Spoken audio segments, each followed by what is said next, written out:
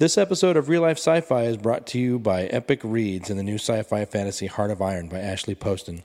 New York Times bestselling author Victoria Schwab says Heart of Iron delivers a delightful cast and non-stop thrills. The pages flew by and I couldn't put it down.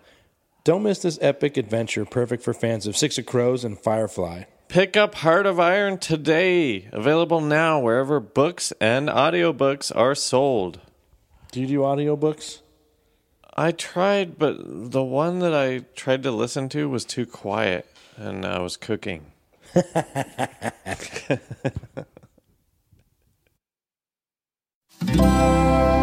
Feral Audio.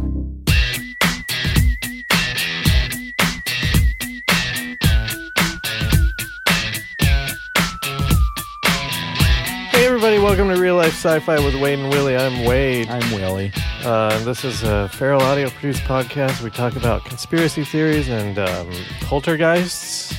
Anything paranormal, anything that somebody's got a story of, but some people don't believe them, maybe. Conspiracy theories, I don't know, all that stuff.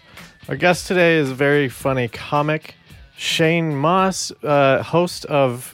I forgot it again. The Here We Are podcast. Here we are, you motherfucker. That's all right. The Here We Are podcast, which is it's soon to be on Feral Audio, but there's a bunch. Is there like a bunch of episodes out there? I think there's 140 or something like that. Jesus Christ! Yeah. How Wow, long you got been more than doing us. it? Yeah, I've been doing it for about 3 years now. And it's like a serious deal because you actually try. I do, yeah. Good for you. Yeah. Good for you. And it's a serious Welcome to deal the other because it's side. a little more, it's a science podcast, first and foremost, and then there's laughs along the way, but not every episode. Right. Some episodes are really funny, but I don't attempt to make it a comedy podcast. It's, Right. It's Which is, meant to I make think, good learning because, fun. you know, like a lot of people I see online, like they're looking for stuff that's like not comedy. Yeah.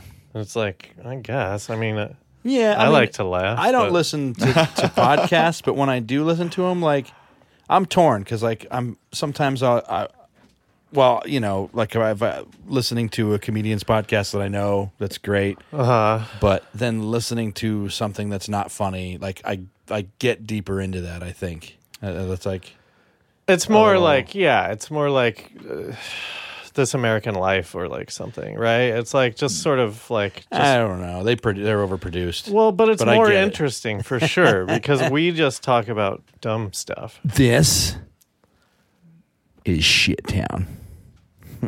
Oh, you made it personal. You're actually calling people out. Fucking get so annoyed. Anyways, Wow. Did you listen to that? No. No. so it's overproduced so greatly. Anyways, So you're from Wisconsin originally? Is that what you said? Originally, yeah. Which part? La Crosse, Wisconsin, on the border of Minnesota and Iowa. Are you a sports fan? No. Okay, that's good. Never have been. Good, because those Wisconsin teams are the evil ones. Are they the evil ones? I thought they were like America's favorite. I thought like the Brewers. Well, the and Brewers. The Packers Everyone were loves the like- Brewers. No, the Packers are definitely evil. The Packers are evil? Yeah, for sure. I think what it is most Really? people are jealous of their homegrown bullshit. Yeah, it is. It is kind of bullshit. Well, Yeah, you guys are fucking- pitching into the team. Oh, you guys all own the team? Good job. I've been like ever since I was a little kid. I was like I would just root against the Packers just to annoy all of my relatives, but I didn't actually have any reasonable argument. I didn't. feel I like didn't you have any were- reasons behind it. I Sure, was just you were just doing a it you were to just do a it. a was just a little asshole. What's it called? A fuck. It's what Yeah, I I was am. a fuck. You were a little fuck. Yeah. Yeah, I was going to ask if you were being a brat or trying to question their loyalty. No, I was being a brat. I liked pushing buttons. I've always liked pushing buttons my entire life, and the Midwest definitely needs some buttons pushed. They are very set in their ways, and those ways get outdated in a hurry. Yeah, we're And from then they fall Colorado, behind. which is right next to Wyoming, and if you ever play sports against them, don't go there to play against them. I mean, It's like gang stuff. It's like the equivalent of gang stuff. You get into like turf wars with them. Yeah. Sports are ridiculous. It's just like It's ridiculous, but it's fun. Yeah. It's supposed to be fun. I'm into. We're both into sports, but like okay. we're also both never going to get into a fight over sports. Okay. Right. All right. Yeah. I mean, Unless you it's want like- to fight us. We'll fight you. Yeah. I mean, I might fight you. Okay. But then that would be a sport.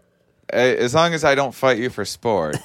We won't put any money on it. Yeah. Okay. I always wonder why they never There's no did a. uniforms. You know how they have that, where they have people that just fight each other. Has that happened before? Like, What do you mean? Didn't William Refrigerator Perry fight somebody in a boxing match? Oh, like a charity box. like years later, he fought, I think, Manute Bol or something, right? I always thought it'd be funny to get like, if they had that with heads of corporations and you weren't allowed to have any like fight training. It's just like nerd battling. Yeah. It would be. I think so. No one would watch. Have you ever seen nerds fight? It's not fun to watch. Yeah, I agree. But that's It's a lot of defense. It's a lot of just flailing wildly. Or waiting for someone else to throw the first punch, and then 3 hours later, nothing happened. So you are in, where are you now? Location-wise? I just moved from LA to Portland, Oregon. Oh, how's it? We were just up there for the UFO festival in McMinnville? McMinnville? Yeah. McMinnville, yeah. Yeah. It's a lovely area. I like Oregon. I moved there for my girlfriend. I only make girl-based decisions. Nice. I moved to LA for a girl.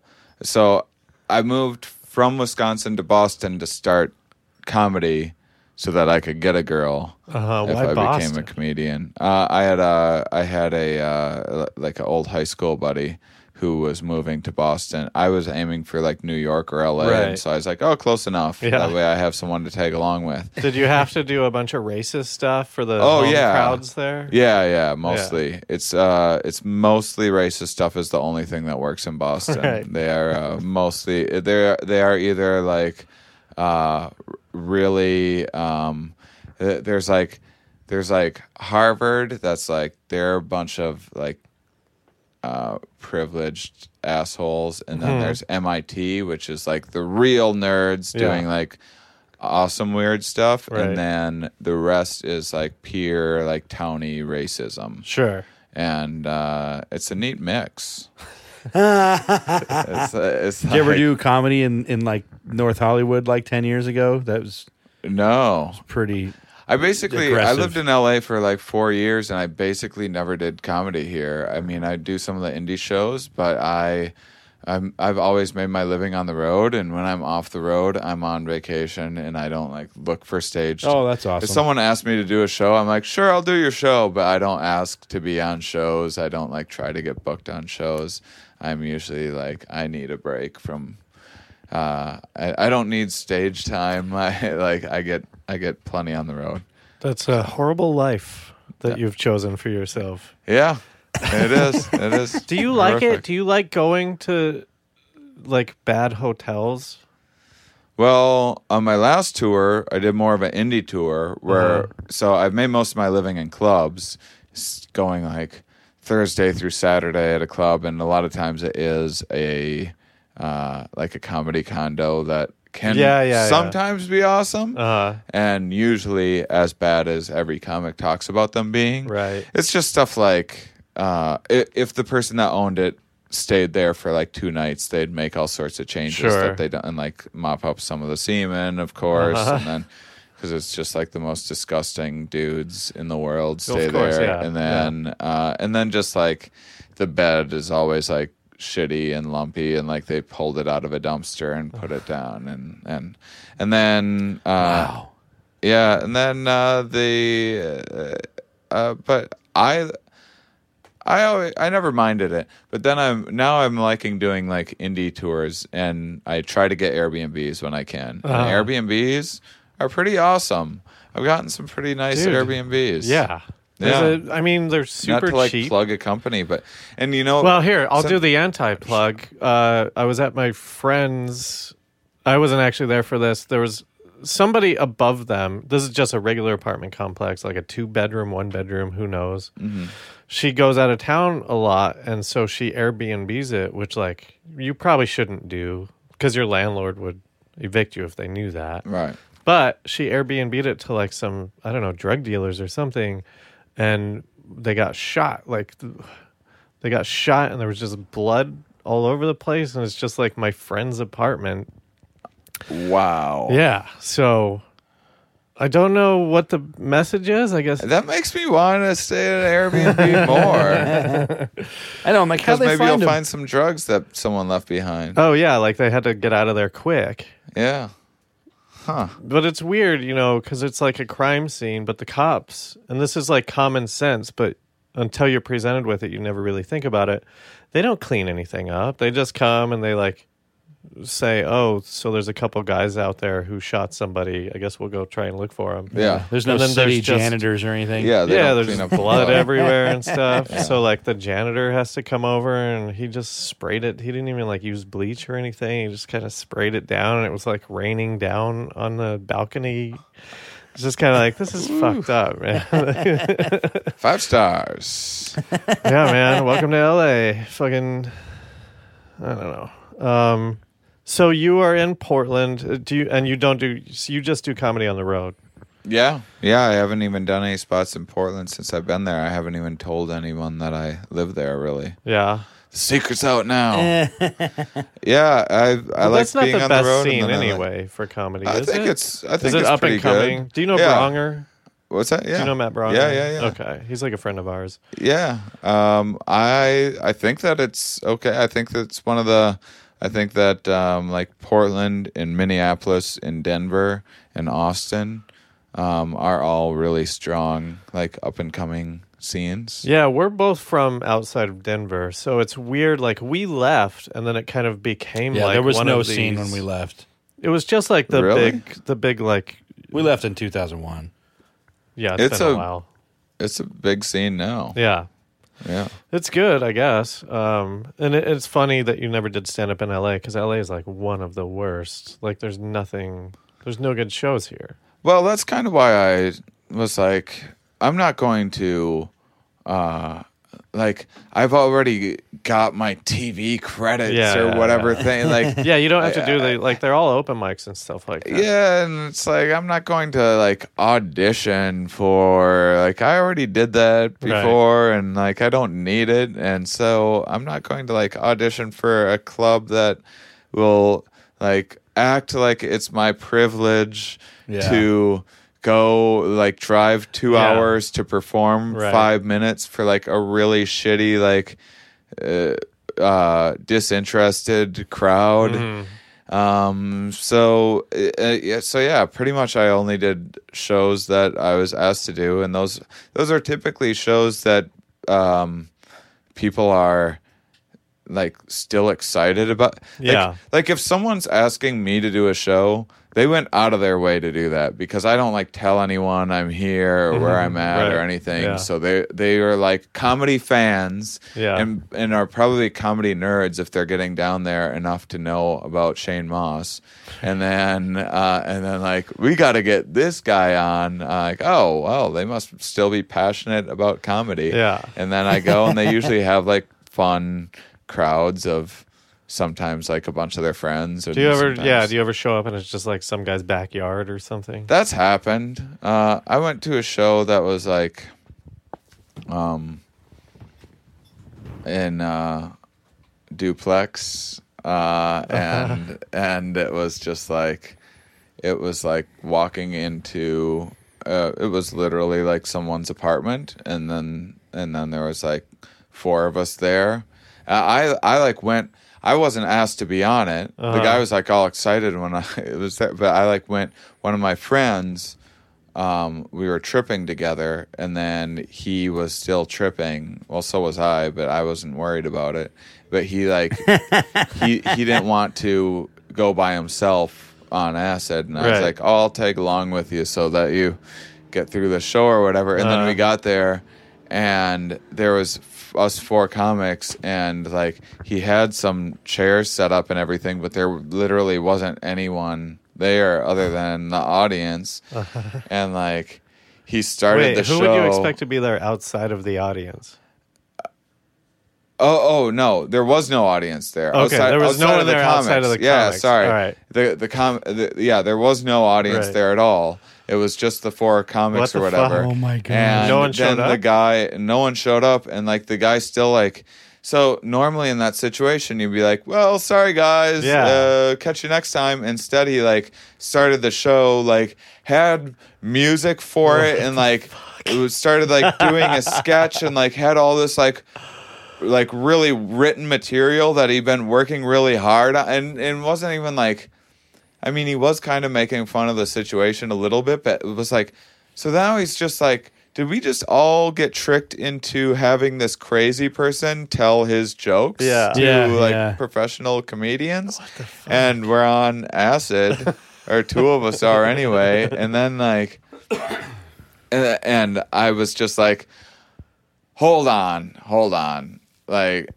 You gotta stop. Like we can like all hang out and like Right. like I appreciate Yeah. that you put this show on and like we can like Yeah, 'cause chill maybe and he like was share nervous. some funny stories or something like that. Yeah, and, like, yeah. I'll just chill. Right. But we're not doing. Well, yeah, what was his material. He like almost started crying. Oh, no. And then we all felt bad and it was so awkward, but like it was a Band-Aid that needed to be ripped But off. yeah, if you all did the show out of guilt, that would have been But the that's dumbest fucked thing up. ever. Yeah, I it was do- like I he do- should have known better, but like clearly but it was weird because he had like also gotten like he had clearly tricked lots of people being there to be there before. Maybe he had audiences before, maybe it was fun. I mean, Right. the place would only fit like 8-10 people in an audience. What I the mean, fuck? I can't. And That he is had like bizarre. some decent names. Like he had all the posters from like he made posters for every show, For and real? it was like it was. Did he just have like yeah. autism or something? Sounds like a It good was like prank something show. like that, yeah, and that's why, Right. I kind of am lean a little. I'm like almost on the spectrum where I think I used to be, and I think like mushrooms, like doing lots and lots of mushrooms, kind Right. of cured my Asperger's. Okay, a well, little don't. bit. That, I mean, that's good because we're gonna talk all about that. But there is like, yeah, I don't mean to like. No, but no, it's no. like literally because I want to get regarding into it, but we Asperger's. have to do this test that we do. Sure. It's called the WOW scale. You're either a Wow. Wade or a Willie. It stands for Wade or Willie. Sure. Willie believes in sort of like a lot of aliens and stuff like that. I don't believe in any of that stuff. And so we're just going to put you on the scale. It's between 1 and 10, and depending on where you are, I guess will dictate how you feel about yourself, and depending on what you think of yourself. So, do you? Oh, all right. This first one is a 3-part question Sure, because sure. everyone always fucking Can I tell you, qualifies I'm it. very excited. I enjoy tests, and this already is like I like spectrum-y things Okay, and good. like levels of things, Yeah, this and is I right up your love alley. taking like surveys about things and being Good, a I'm guinea gl- pig. I'm glad that you're- So I'm very excited. Okay, right now. good. Yeah. Yeah. Okay, so the first one is 3 parts. Okay. Do you believe in aliens? If so, do you believe that they have visited Earth? If so, do you believe that they're currently on Earth? So that's a complicated question. Yeah. Yes, I believe that aliens exist. Until very recently, so I'm not like UFO. I'm more into. So recently, I've started thinking that maybe they're using some portal in our mind to communicate to us using like electromagnetic forces. All right. But you have to like smoke a fair amount of DMT to. Are all of your theories going to be drug based? Yes. Okay. And or science based, one or the other. And then are they here now? Like I didn't think that until like a month ago or so. Mm-hmm. I think that like what is an alien? Like say digital information is collecting itself. Say the internet gains consciousness. Okay. One day when it's complicated. Yeah, that's not enough. an alien. That's not an alien No. to you. I wouldn't qualify. We can go to the judge. Well, I mean, the thing is that I could compare it that because like I think what okay, let's say you were taking, let's say our existence was closer to a simulation, and that there was some kind of collection of information. What if the black holes were the collectors of information, and so everything that you thought and everything that happened then gets collected into a black hole eventually? And I know that life and death happens. That's like kind of very much what I believe happens. I believe we're like in a black hole right now. Okay, so far you're a 10. Really? Well, yeah. I have a science podcast, and I talk with scientists. I'll give you a chance. I'll give you a chance. It's just one question. I'm one of the most skeptical people I know. Well, see, that's the thing. Wait, you're one of the most what? I've been atheist my whole life. I've always been against like organized religion. Well, but what you need to know is it's a Willie or Wade scale. Okay. So, all right. So Willie is also an atheist. I think. Yeah. Okay. Yeah. All right. So Okay. I would say when I ask you that question, I mean by the definition of extraterrestrial. Yeah. Okay. So we're not talking. So like just organic life forms that are here from outer space. I'm pretty skeptical of that, actually. That organic life forms are here or are visiting here. All right. And have done that. That's why I want you to. I mean, it's not my documentary, but you should watch Unacknowledged and then get back to me. Yeah, because I want to know your take on it. Because I feel like I'm. I've seen some shit lately that has me like, now I don't know what to believe anymore. Right. But I've always been, yes, I believe that there are organic life forms that live elsewhere in the universe. I don't understand mathematically how there could not be. Right. But no, any of like the Area 51 or any of that. Like I've never believed in any of that my whole life. Okay. So lately now I'm like, God, I don't know. Like all of a sudden, so you're I don't know what to open-minded think. to it, but you don't Sure. subscribe to it or anything Right. like that. Just a little side thing. Like I was listening to a podcast, and the guy was, I don't remember what it was. It might have been Boogie Monster, but they were complaining that aliens are bipedals like humans, and it's like, oh, so the prior were made up by us. And I'm like, there are, there are a lot of creatures on Earth that have four limbs that end up being bipedals, and I'm like, it's funny to project that they would be like us, but it's also funny to project that they wouldn't be like us. It's like we have no concept of what should be. So to judge something because of your bias of what it should be. Well, it's just analytical, right? I mean, it's not, I don't know if they're judging it, but it's like, that is one argument to be like, well, why would aliens be like humanoids, Well, I can understand. Like you might say, well, why would there be like a male or female? Mm-hmm. But then you ask, like, why is there a male and female here? Like the first 3 billion years of life was just cloning. There wasn't male and female, and that makes the most sense genetically to pass 100% of your genes onward. But the reason why there's male and female makes all sorts of sense when you know that it's kind of about avoiding disease and switching up the genetic makeup and immune system and blah, blah, blah. So then when you know that's this kind of evolutionary novelty that worked, that was like stumbled upon and worked really well for life for the past billion years, who's to say that aliens haven't stumbled upon that same...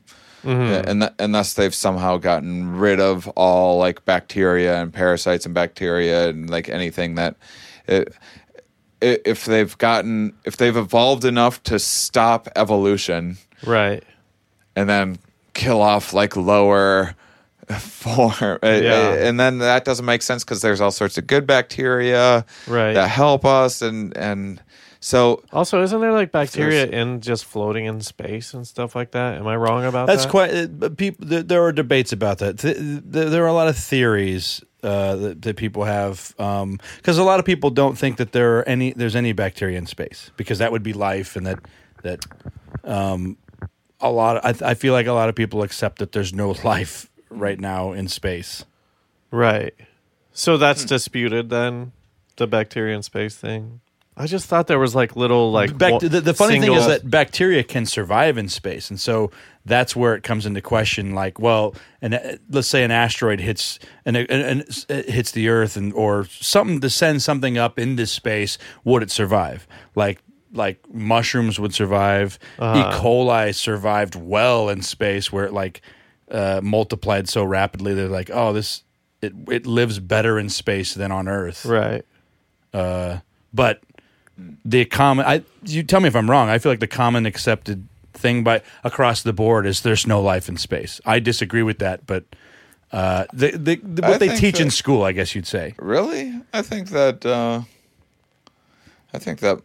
most physicists would be like, oh, well, the universe is so incredibly large. There's but no way I that mean, we like can be the immediately only- between us and the You moon. just mean like in our most scientists galaxy say or that there's something? nothing between us and the moon, no life. Oh, yeah.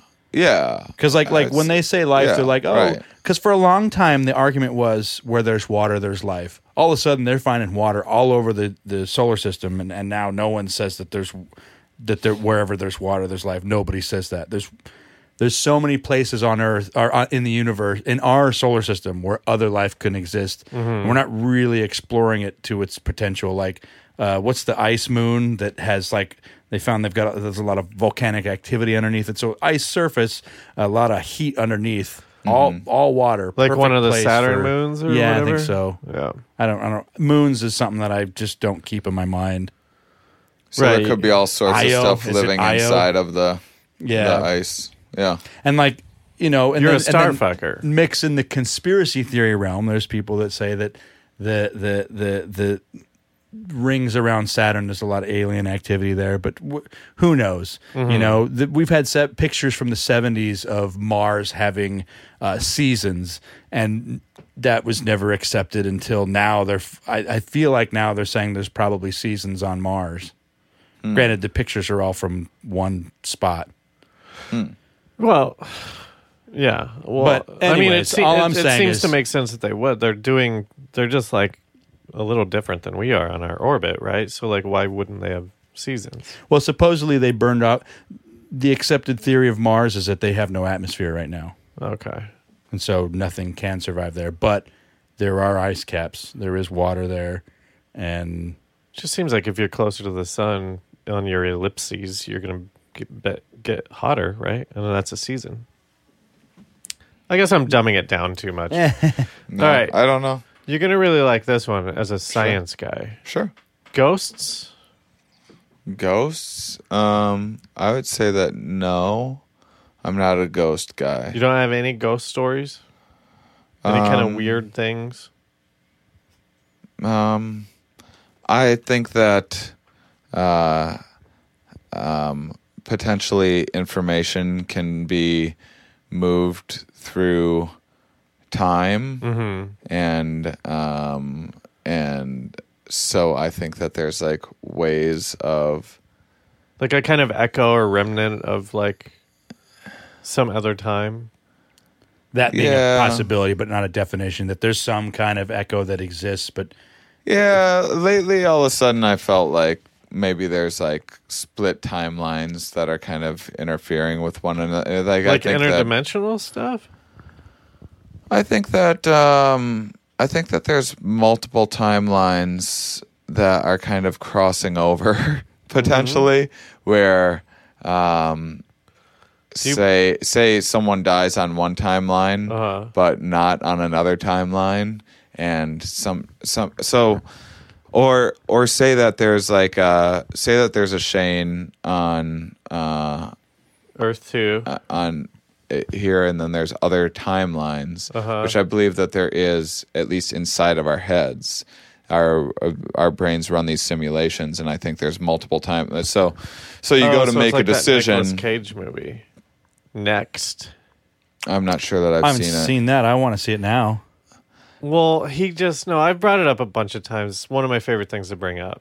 Well, He can see the future, and he goes through like all the different like possibilities. I think it's next. He goes through all the different possibilities, and then like he'll snap back and be like, "Oh, okay, so I have to turn left here now." Well, I think that's what's happening in your head all of the time. Right. I mean, you have to make decisions, and I think that there is like a very inside-out simulation kind of running. I Like mean, a closing doors situation, sliding doors. Remember sliding doors? yeah, something like that. I mean, I think that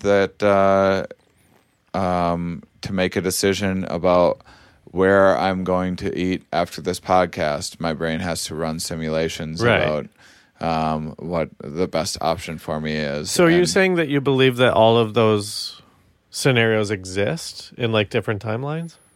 I think that those scenarios exist in a multiverse inside my head, and I have like no doubt about that whatsoever. Right. And so, who's to say that the universe doesn't have a similar structure? Just like the internet has a similar, like the web, the connections of the web are very similar to the activity of the brain. It looks very, very similar. Mm-hmm. So the kind of expression as above, so below. I think that it's possible that this might be a simulation. I know that,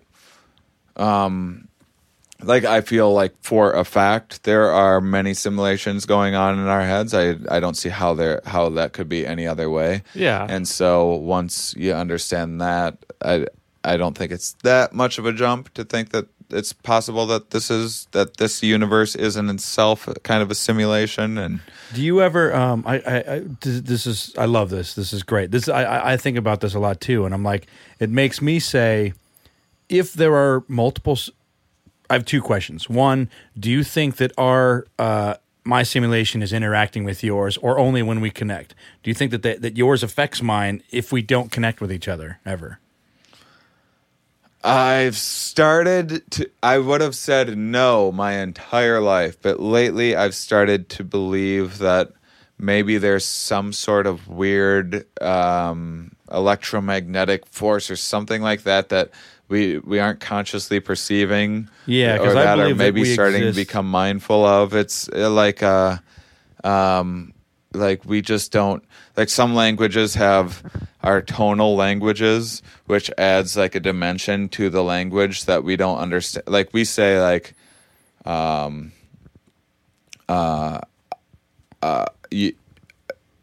What are are very you- special, like as a question, or you could say you are very special, Right. as a statement.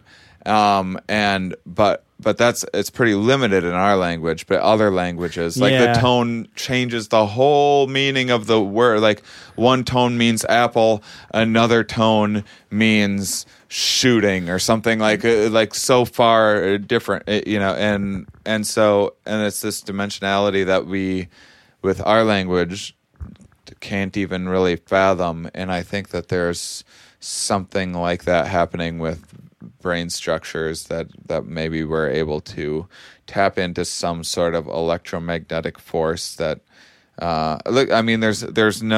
it seems like it has this feeling of empty space between us right now. Like we're seeing through what seems like empty space. You know that it's air because you've been taught that, and you can kind of sit and be mindful and be like, oh, wait a second, there is air between us.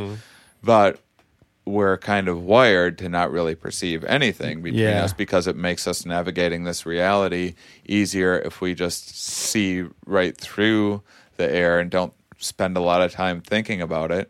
But on some level, we are all of this kind of one thing that is, the air is touching me right now and it's touching you. And there's like, if this were, like the matrix of a programming of, like, let me put it like this instead. Forget this reality. Think of a dream state. So a dream is in your head. It's just a perception. Mm-hmm. If I wake up right now and say this were a dream that I were describing, I'd be like, hey guys, I saw both of you in a dream.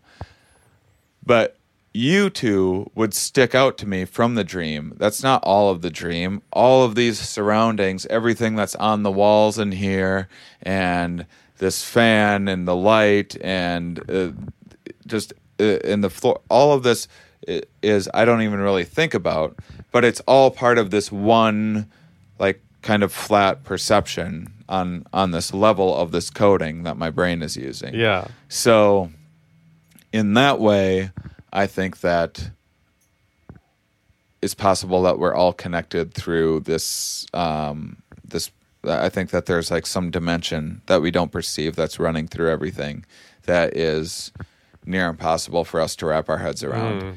And I think that physicists seem to think that there's like 11 dimensions or something, and we're only able to perceive. Yeah, we can't perceive anything above us. Right. It's like we see what we perceive as the dimension below us. Right. We live in 3D, we perceive 2D. Right. And so could we see evidence of a fourth dimensional being? And I feel like that's what a lot of UFOs are. It's like evident. It's like them doing something in another dimension that like you just see a piece of, and that's because like some UFOs I know it could be bad video technology, but you'll see a lot of morphing UFOs, and I'm like, oh, that's like saying hi to Miss Pac-Man. We can only say hi by slicing through her dimension. You wouldn't see. I don't know. It's a bad comparison, but what if a lot of human inventions like flight and relativity and a lot of big advances in science were things that people all over the world were working on independently at the same time, and they kind of bubbled up around the world at the same time. And maybe that's because of the way that information evolves. And there's some expression like, when it's time to start flying, like when we're ready to do that, we just stumble upon that. And it seems like spooky, like how in the world did these two people across, but maybe they were reading they were educated with the same textbooks and had enough information to take that further. And maybe it's just like how there's those two volcano movies that came out at the same time in like the 90s. Yeah, well, like remember when The Prestige came out with Christopher Nolan, and then there was that other fantastic magician movie that came out at the exact same time. Right. I don't remember. And it wasn't Christopher. there wasn't a situation. The Illusionist. Yeah, it wasn't a situation where somebody heard about it and was like, "Oh, let's make one before they make theirs." It's like, no, it was in the zeitgeist. Two fantastic magician movies. At the same, like, when the fuck? Who makes magician movies? But maybe like there was enough stuff being pitched around Hollywood that it got into the non-conscious of like studios, and that's how I treat sci-fi. Is that like they're interpreting maybe possible futures that happen. They're not all of them, but so maybe like aliens are kind of learning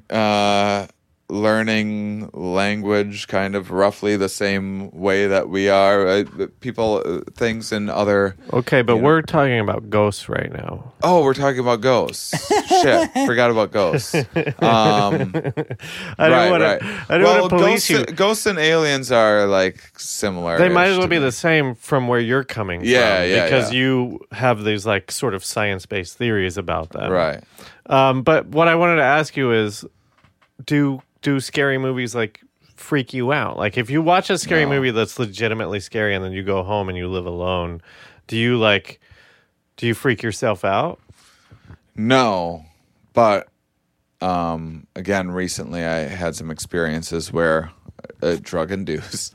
I had like I had a lot of horror movies that I'd seen recently kind of come to life in my like during a trip, because that information was in my head, and so it was like my brain was using that information from the movie to interpret the situation.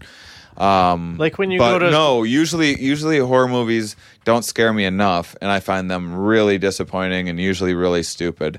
There's been a couple of movies. I think I enjoyed the Saw. Basically, the only horror movies that I've ever liked have been in my adult life. They just like couldn't scare me when I was a kid. I don't know if they've gotten better or what.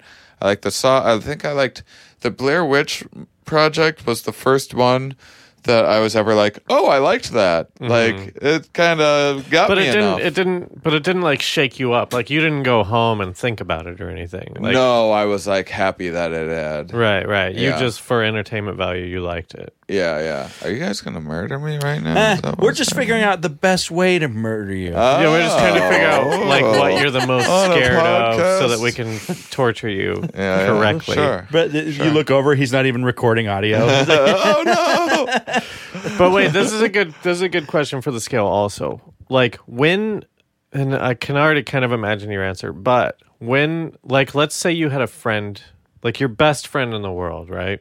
Comes to you and like tells you a ghost story and he like believes in it. Like it happened to him and he's super convinced that it happened. Like, do you believe him?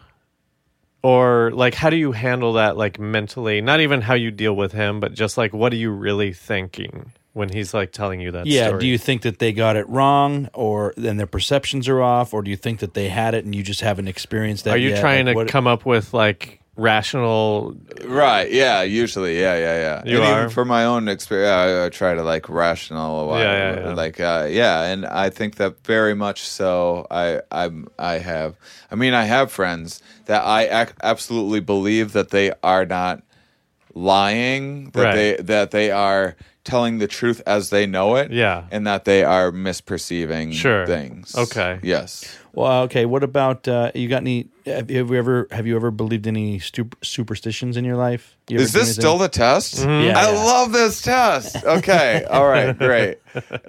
And I don't get an update till. Okay. It doesn't matter. It doesn't Well, matter. I'll Don't give tell you me. your No, score you at just the keep end. doing the test. All right. All right. Oh, what was the question again? Superstitions, like generally they're based. I feel like a lot of people that grew up playing sports have superstitions, like, I hit a home run because Grandma kissed me after apple pie. Now grandma's got to kiss me after every apple pie and I'll hit so many home runs. Yeah, I'm like very much against superstitions. Very much but against them.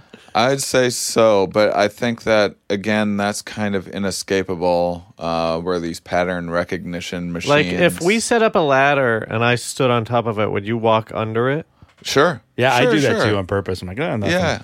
All right. Yeah. What about absolutely. this? Do you believe?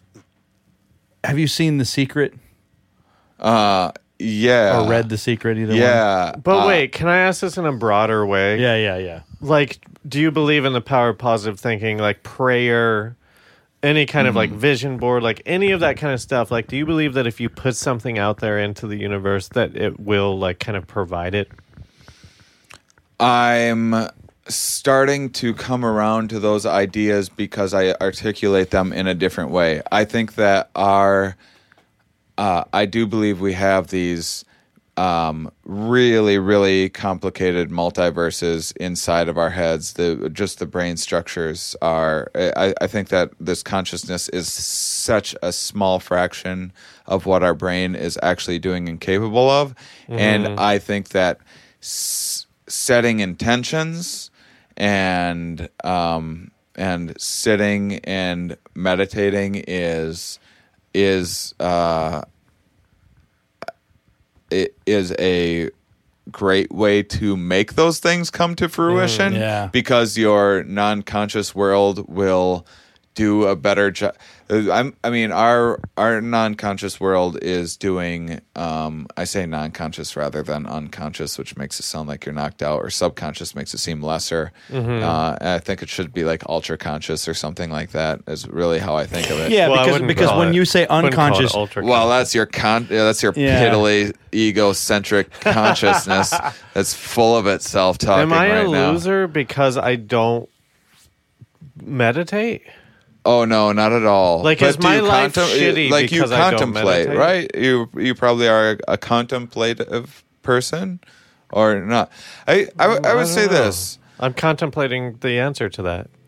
So there. I mean, I think that meditation is sometimes oversold. I don't think meditation is everything, though I was very skeptical of meditation until I started doing it. And it definitely creates, if nothing else, it creates a little bit of separation between your first impulses and your actions. And I think just Right. taking a breath before acting sometimes can help you make better decisions and behave better in life. But and that's just the beginning of it. But I would say that think about it like this. Forget meditation.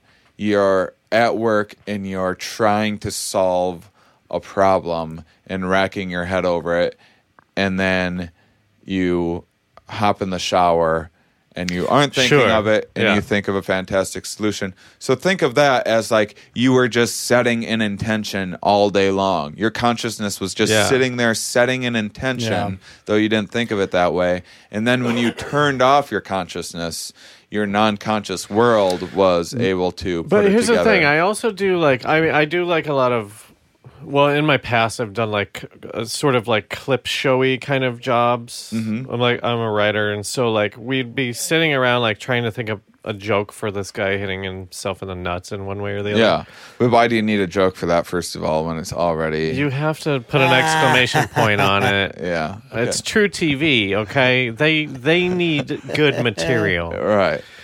So, but the best jokes would always come after someone was like, I'm going to go to the bathroom. And then they would leave and come back and be like, oh, I thought of the best joke. Right. And so it's like that, like on a sort of micro scale. Yeah. I very much believe in that. And I think that, so that's what I'm talking about, setting intentions and having respect for the power of your inner world, I think. And I think that the multiverses inside of our head and this consciousness are speaking different languages, and there is this kind of gap in communication, because if you saw everything that was happening, your consciousness has to limit information. I can't take in all of the information that's in this room, because most of it's not useful to this conversation. That's why dreams happen, right? Because it's all the other shit that you're sort of perceiving all day, but don't really like internalize, or do internalize but don't sort of perceive. Like, well, who knows? And some of it's like we're these storytelling animals, so it creates these hyper salient, like really ridiculous, jarring stories that are like kind of memorable. So then you remember the things that you have to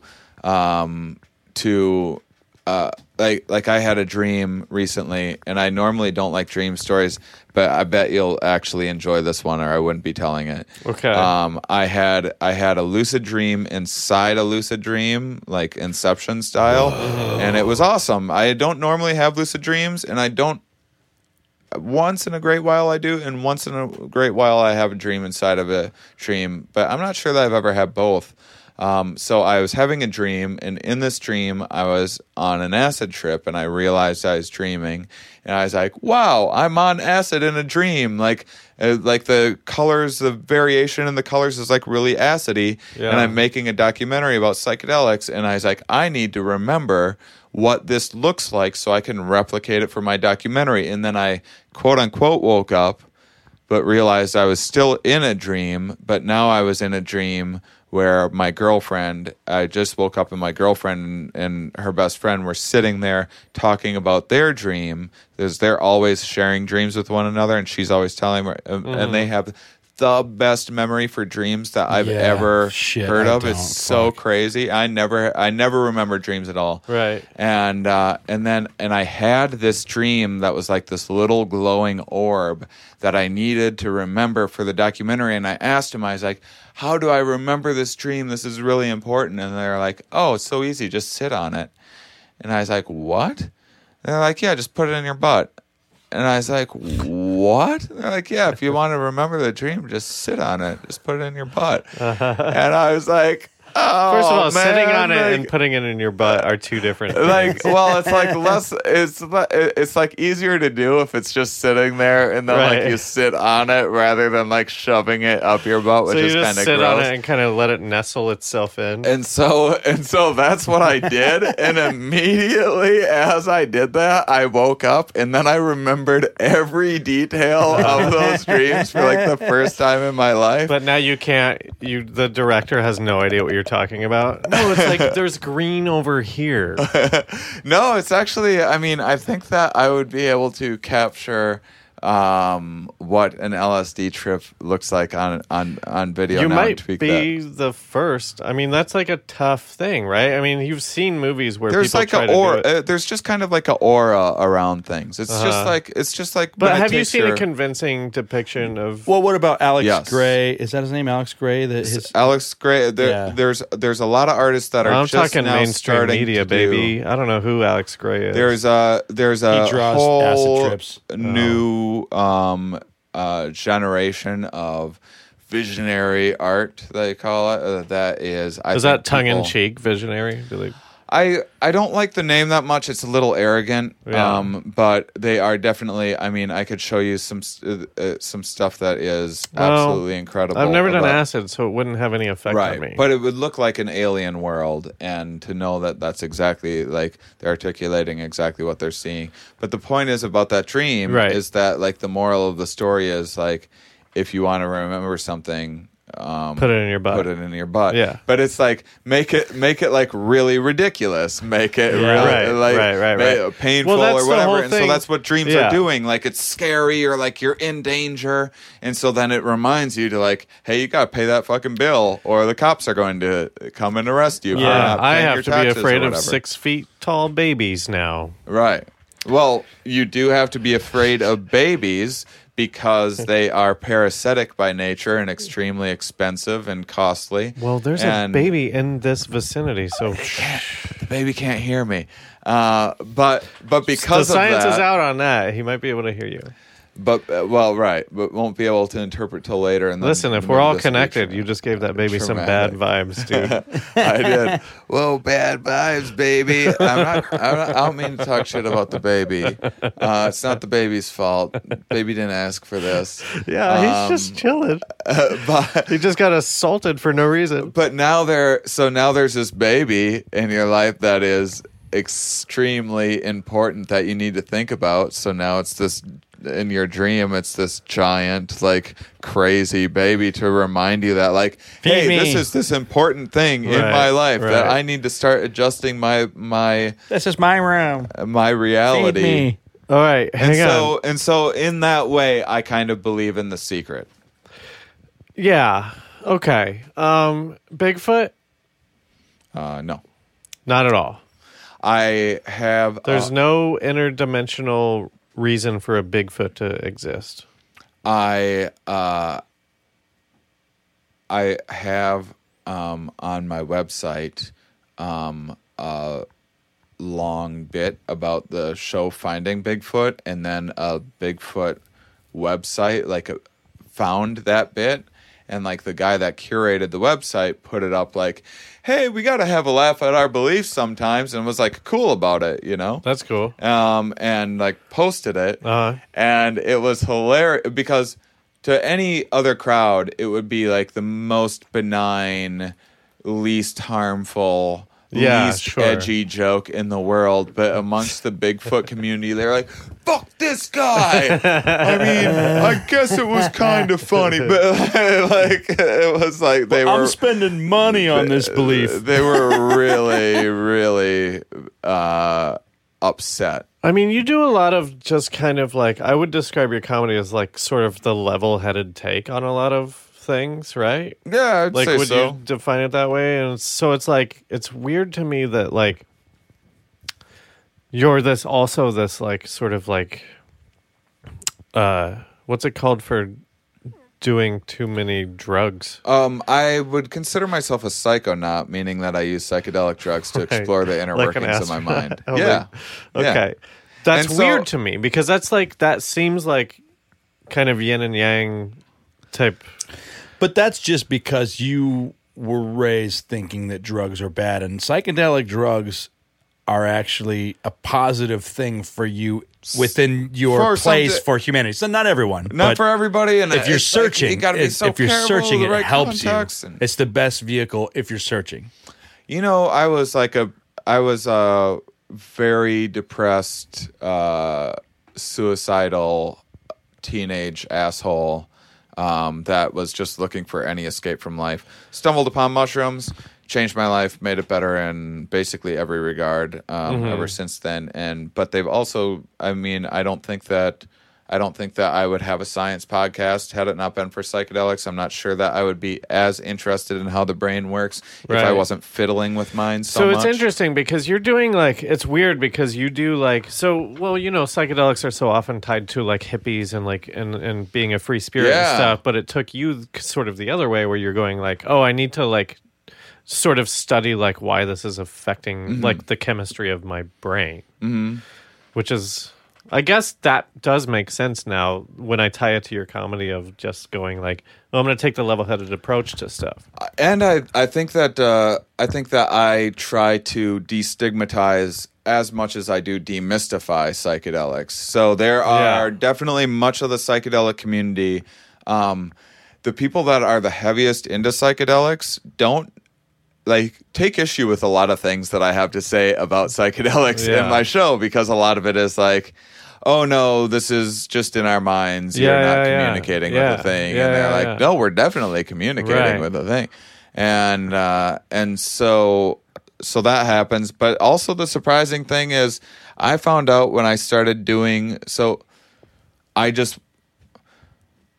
mean, to be perfectly honest, I was just kind of desperately going like, I want to talk about science in my act, and I'm looking for a way to do that. So at first it was like, well, people like dick jokes. I'll do a thing about mating, and like I had a special called Mating Season that was like a lot of evolutionary biology and psychology stuff done in a way that like I could do in Texas, and someone that was a creationist would still laugh at and accept. Sure. So it was like a way of sneaking in information. And then I broke my feet, and it was my best released work to date was an album called My Big Break. So I already had an act together that was about this negativity bias and why we perceive negative emotions more. And I made it, and then I broke my feet. And so I made that like the personal entryway into talking about these concepts. You literally broke your feet? Yeah. See that scar there on that I don't know. All feet look On the back of the heel? all fucked up. From a couple of surgeries there. That? Yeah. Oh, the giant thing? The giant hole in my foot. Okay, I see that. It's funny, like how long it took you to see that, because you just see a foot. You're used to seeing it was foot. just that knob. You're used to like not seeing like giant holes in it. Well, so even though now it probably feet are just stands gross, out. Man. Yeah, they are gross. You've got nothing to be ashamed about because I probably shouldn't wear sandals as much as I do. It's part of I'm saying, I didn't even notice.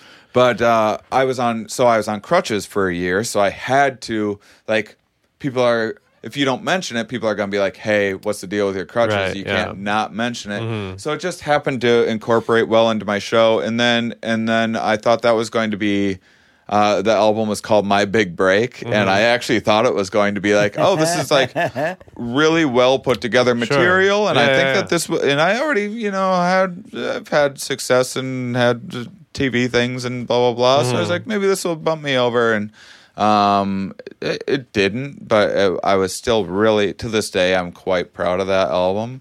And then I just happened to have all this material about psychedelics. I was like really in the closet about my psychedelic use. And I was looking for another topic to get people that I could talk about science. And, right.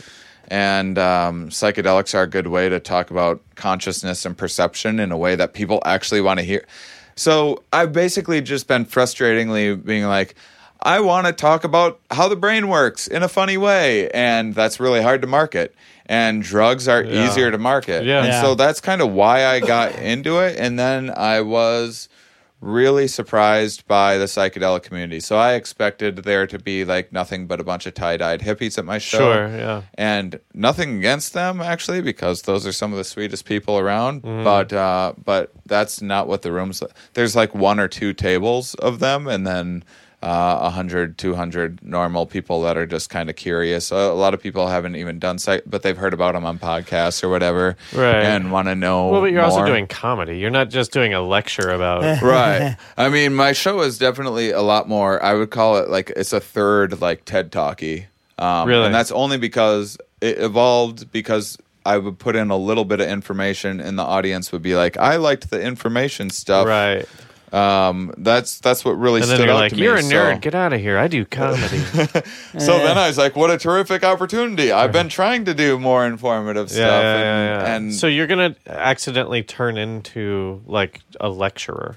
I think that that will be kind of a facet of what I do, is kind of giving funny talks. And so I'll, like right now, I have a stand-up act that is just pure funny stories. Mm-hmm. There's like nothing really to think about. Mm-hmm. Maybe I make a couple points here and there, but I wouldn't say that it's any. It's just jokes and stories. And then I have act that is about psychedelics, that is like a third TED Talkie, and then I have an act about particular psychedelic DMT that is more like at least 2/3 TED Talkie, and then so yeah, you can stick around, right?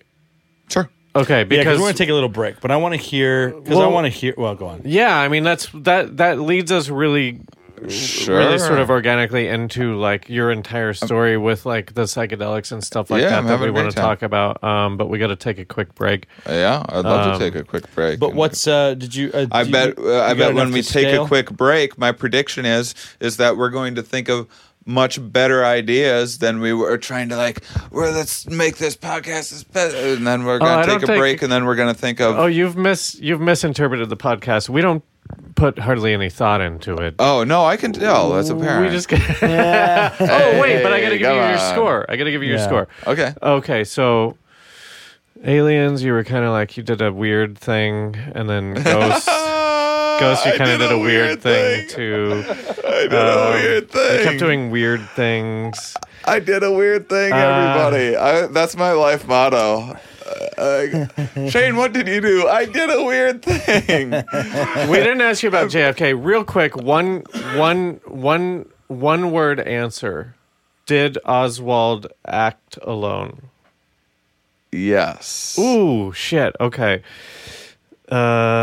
You're like a 2. So that's a pretty skeptic. Yeah, you're like more. I'm a 0. He's a 10. You're I think a 2. I'm gonna bump it up after the break. Well, but you those might. are recent revelations. The reason you're a 2 is because you're very analytical about all of these things. Like Willie is. I'm pretty analytical. Give me a break, Willie. I'm siding with you since I'm on your side. Let's weird. team up on this motherfucker. Let's get him. I thought I was gonna die in this horror movie. All that ever happens is Willie. It just makes me go like, my perception of myself is so different from. Well, no. from What would other you say people's. he is then? Oh no! I would agree that he's a 2. Okay. All right. We'll be right back with Shane Moss. That's what she right said. After this break. Welcome back to Real Life Sci-Fi with Wayne and Willie. We're talking to our new friend, Shane Moss. Yay. Thanks for being here again. Yeah. So you alluded to it a little bit during the test, which took half the show, which is great. I love tests, like I said. That was me testing you guys to see how long I could get you to make the test. So you said like a lot of your like viewpoints have changed in the last few months, and it's because you went on. You wouldn't call it a self-destructive thing, would you? No, an awakening. Awakening. No, I basically what happened was it had to do with psychedelics. I've been doing psychedelics for 21 years or so, sometimes going like 2 years without doing any. Right. Sometimes doing, several times in a few months or whatever.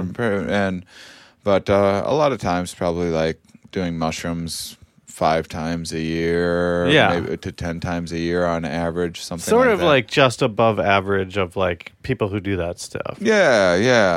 And then, I got out of a relationship and wasn't drinking and kind of didn't have someone in my life that was like scared of me doing them for the first time in a long time. I was in relationships for like 11 years straight, like back to back monogamous, like 3 to 4 year long relationships, and then I took I was just like, I'm taking a year just to myself, and did a little more psychedelics than normal.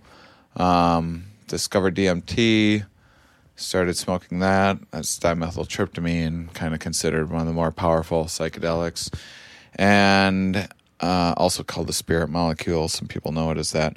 And then I put together this show. I had years of jokes about psychedelics, so just, I kind of mentioned that already. And then show went well, put together this tour. So then, as I'm putting together the show, I'm doing a little more than usual. I put together the tour, and actually on the tour I wasn't doing that many, but building up to the tour I was doing a fair amount of psychedelics. And then the tour was really successful. Someone reached out to me, ended up making this documentary about them. Do you know the name of the research. documentary? Is it named yet? No, it's not named But yet. you're currently that's what you're doing now. Yeah, it's like 3/4 of the way done. Okay. I'd say. I took the summer off to concentrate on that. And the tour ended in June, but we started filming it in like February. It's come together really, really quickly, and got a bunch of the best researchers in the world on talking about what's going on in current research. And then we showed me having some experiences and some new experiences, like getting ketamine treatment in a lab. Oh, so wait, is that that's a pretty vulnerable state to like be filmed in, right? I mean, like, were you ever kind of like scared about that, or just A little like bit. reluctant to? Just because you got to think about like your makes it a different Midwestern animal. parents, Yeah. like watching it. Really is just like, oh, I'm going to disappoint my family. Like Yeah. that's really the only consideration. Other than that, I've always had an ability to talk through trips and articulate trips really well. Mm-hmm. And so having the cameras there, it was like, oh, finally, now this is documented. This is like what I normally would like to be doing. Yeah. Is documenting my trips. But like my pen doesn't work when I'm tripping sometimes. And sometimes I don't feel like turning on the voice recorder. I'm too embarrassed to go back and listen to it afterwards or whatever. And so I started doing more for that. And then I had this experience. So I'd done DMT probably about 100 times, and it's a very, very powerful drug. And you go and like seemingly go to different dimensions and talk with these different entities. And, I was like pretty hard-headed and was like, no, it's in your head, and it's a small diverse inside your head. And it's not, even the things that tell me like, give me messages from other dimensions or whatever. And I would like really read more about neuroscience and figure out how like we have these archetypes inside our heads to kind of put together our ideas of like the reason why I'm seeing this woman in here is because we all have an idea of like a perfect woman and everything's like a little too symmetrical and a little too perfect in there to be real. It's more like that seems much more like a computer program in there, and very skeptical of it. And then I for the documentary, decided to, so I had this stuff, Syrian Rue. It's a MAOI inhibitor, that just meaning basically, long story short, that enhances the DMT. So, It's like when you do, yeah. the MAOI breaks down So the you DMT. do them both at the same time? So if you do them both at the same time, it will elongate it and enhance it. The MAOI is what breaks down the DMT in your head. So you stop it from breaking down the DMT that you're smoking when you mix it. And so this stuff you could paint, and I thought you could use as like body paint, like glow in the dark body paint, and it'd absorb into your skin. And so I thought, you know those movies where someone's like gets shot in the beginning and then they go 2 years earlier, Yeah. and then like 2/3 through the movie it like builds up to Catches that, up, and then you yeah. see that, and then Right. you see what happens. So that's kind of what we were going to do with this initial scene. I was like, oh, I'll paint myself glow in the dark to look like a lunatic, and then go to smoke DMT to like introduce the film, like almost like Jackass stuff. But like really, I've been playing around with the idea of how psychedelics are perceived. So the idea was like, make yourself look like a lunatic, Right. and then show that I'm just like a normal person and can yeah. like break these things down and have a skeptical take on all of it. So that was the idea. So we set up a camera and just kind of like, okay, I'll do this and I'll smoke DMT. I'd done it 100 times, but I hadn't done it in like 9 months because shit was getting a little too real. And I thought I had a premonition one time and it seemingly came true. And it was just like really weird. DMT started like seeming like it knew exactly where I was going to be. Like I'd smoke DMT one time and then it would show me like where I was going to be the next time I was smoking DMT, but I wouldn't know it until the next time. And I was that's what it's showing me. God, it was this room. What the fuck? How did it know? Oh boy. And then so the last time I had smoked DMT, I did as much as I possibly could. It freaked me out. My consciousness like exploded out of my head and shot around like the universe and was trying to find its way back to my head, and it took forever. And finally, and like it was like I was starting. I was almost gonna like have seizures, and so I laid off of DMT, and so I was like, well, I'll just do it for the documentary, and so now I've completely painted my body in this stuff that enhances DMT, and I go to smoke it for this shot, and it's on camera, and right away there's like this being just waiting for me that knew I was going to be in camera, and he's like, good, now you can tell them what this is. And it was like these 4 different dimensions, and then I'm like deeply aware that I'm on camera with like my face painted like a lunatic, and now it's like wanting me to like tell people that it's this other dimension. And we got all this footage, and it's like it ended up being like really amazing. Let me ask you this real quick. How many you smoked it hundreds of times. How many times did you ever encounter beings before this one? Was it normal? Like the first, it took me until about the first 20 times I didn't experience any. I mean, there would be like a city that was talking to me, but that was easy to be like, oh, of course there's like this, like a city of information inside of your head, and it just looks a little bit differently. Like it's just I put it like this. If you didn't know how about computer programming, and you're just used to using a computer, then this interface, this consciousness is like this interface. It's nice and easy to click around and navigate, and it's very kind of intuitive, and a child can figure it out, without knowing what's constructing it. Yeah. But then if later on in life someone showed you the program and like, oh my God, I've been jerking off to 1s and 0s my whole life, like it'd blow your mind. And so that to me, I was like, that's all that's happening, right?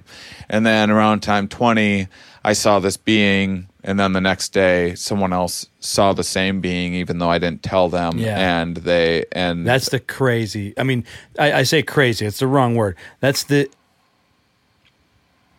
incredible. Most intriguing? That's the most intriguing part about it, is that people describe the same beings. And they were like, this thing knows you. Which really creeped me out. And so there's this dancing gypsy purple woman that I've had like this weird relationship with in this DMT space, and we've known each other for like lifetimes. But she's just like, so to me, she's just like this. I think of it as like Inside Out, the movie Inside Out. I think that there's multiple consciousnesses, and I think it's just like my feminine side or something like that. That like we have to be able to empathize. We have to be able to put ourselves in other people's shoes all of the time. And so this is like how I'm kind of intellectualizing this stuff. And so even after I did that on camera, I didn't really think much of it, because I'm like, well, DMT is always crazy, and like who knows? That time was the most clearly like, oh, I'm supposed to tell people about this. It'd been like telling me to tell people about it for some time, and I was just like, well, I mean, I'll talk about my experiences, but I'm not going to go raving in the street. That's how you go to you must do this. And then I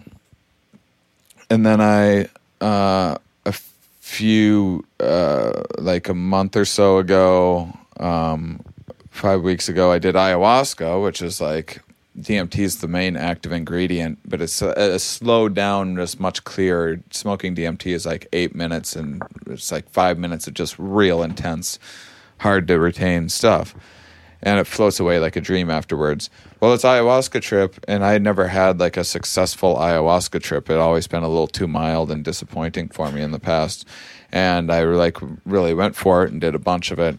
And then this thing like explained to me that I was in a position to communicate this just because I had been building my name up as this psychedelic comedian and had a science background and, was already comfortable in front of a crowd and told me that I could tell people about this. So during the documentary, I had found this guy that was working on this study for extended state DMT trips. So his idea is the first DMT human trials, they had an IV, and you give someone a dose of DMT. So his idea is you get an anesthesiologist and you get DMT to like this level where, because there's crazy levels of DMT where everything's confusing, and then there's like this clarity level, but you need to get to the crazy level first. But with an IV, you could just slowly work your way up to the clarity level, and then you could have more time if there's an anesthesiologist measuring everything. So you could potentially, rather than like a 5 to 15 minute trip, have like hours. Mm-hmm. And some people explain 5 to 10 minutes feeling like months. Lifetimes, Yeah. Really, it can. And yeah, time definitely can go away sometimes. And sometimes it feels exactly like the amount of time that it's supposed to. It's unpredictable. And then I got this message about how I was supposed to present this information, and kind of tell people about this study that was coming out, and that it would be kind of this sensationalized, thing. And it would open the door to kind of creating a conversation about psychedelics, which would allow us to go and communicate with these things in this other dimension that are trying to guide us and help this timeline, because like something happened, like there's like a nuclear war or something like that, and so they're trying to like nudge it. And, this is amazing. But you believe that they're just another part of you, right? Like, you don't believe that they're sort of anything outside of you. But even if it is a part of him, it could be outside of him. I'm just saying, I believe that we exist on multiple planes, and we aren't connecting to those, and that my existence could be also in another dimension or in another universe. But and I could be connected to that without connecting to it. So I'm always like, look, when I see these entities, usually I'm arguing with them. I'm like, yeah, you think you're like something special, but you're just like inside of me. This is classic egocentrism, and you're also susceptible to egocentrism. And everything that is inside of my head is everything that is possible to you. So everything that's inside my head to you seems like everything that there is, but that's not the case. There's another layer to this that you just can't perceive. And like, this is the argument that I've been having with these entities. So you're talking down to them. Yeah, and they like kind of get a kick out of it sometimes, and then sometimes they like argue with me, and like, and then like sometimes they'll like show me shit that like is just seemingly impossible to describe or to explain, and but this one on ayahuasca, it was. This is the guy with the anesthesia. Did you do the?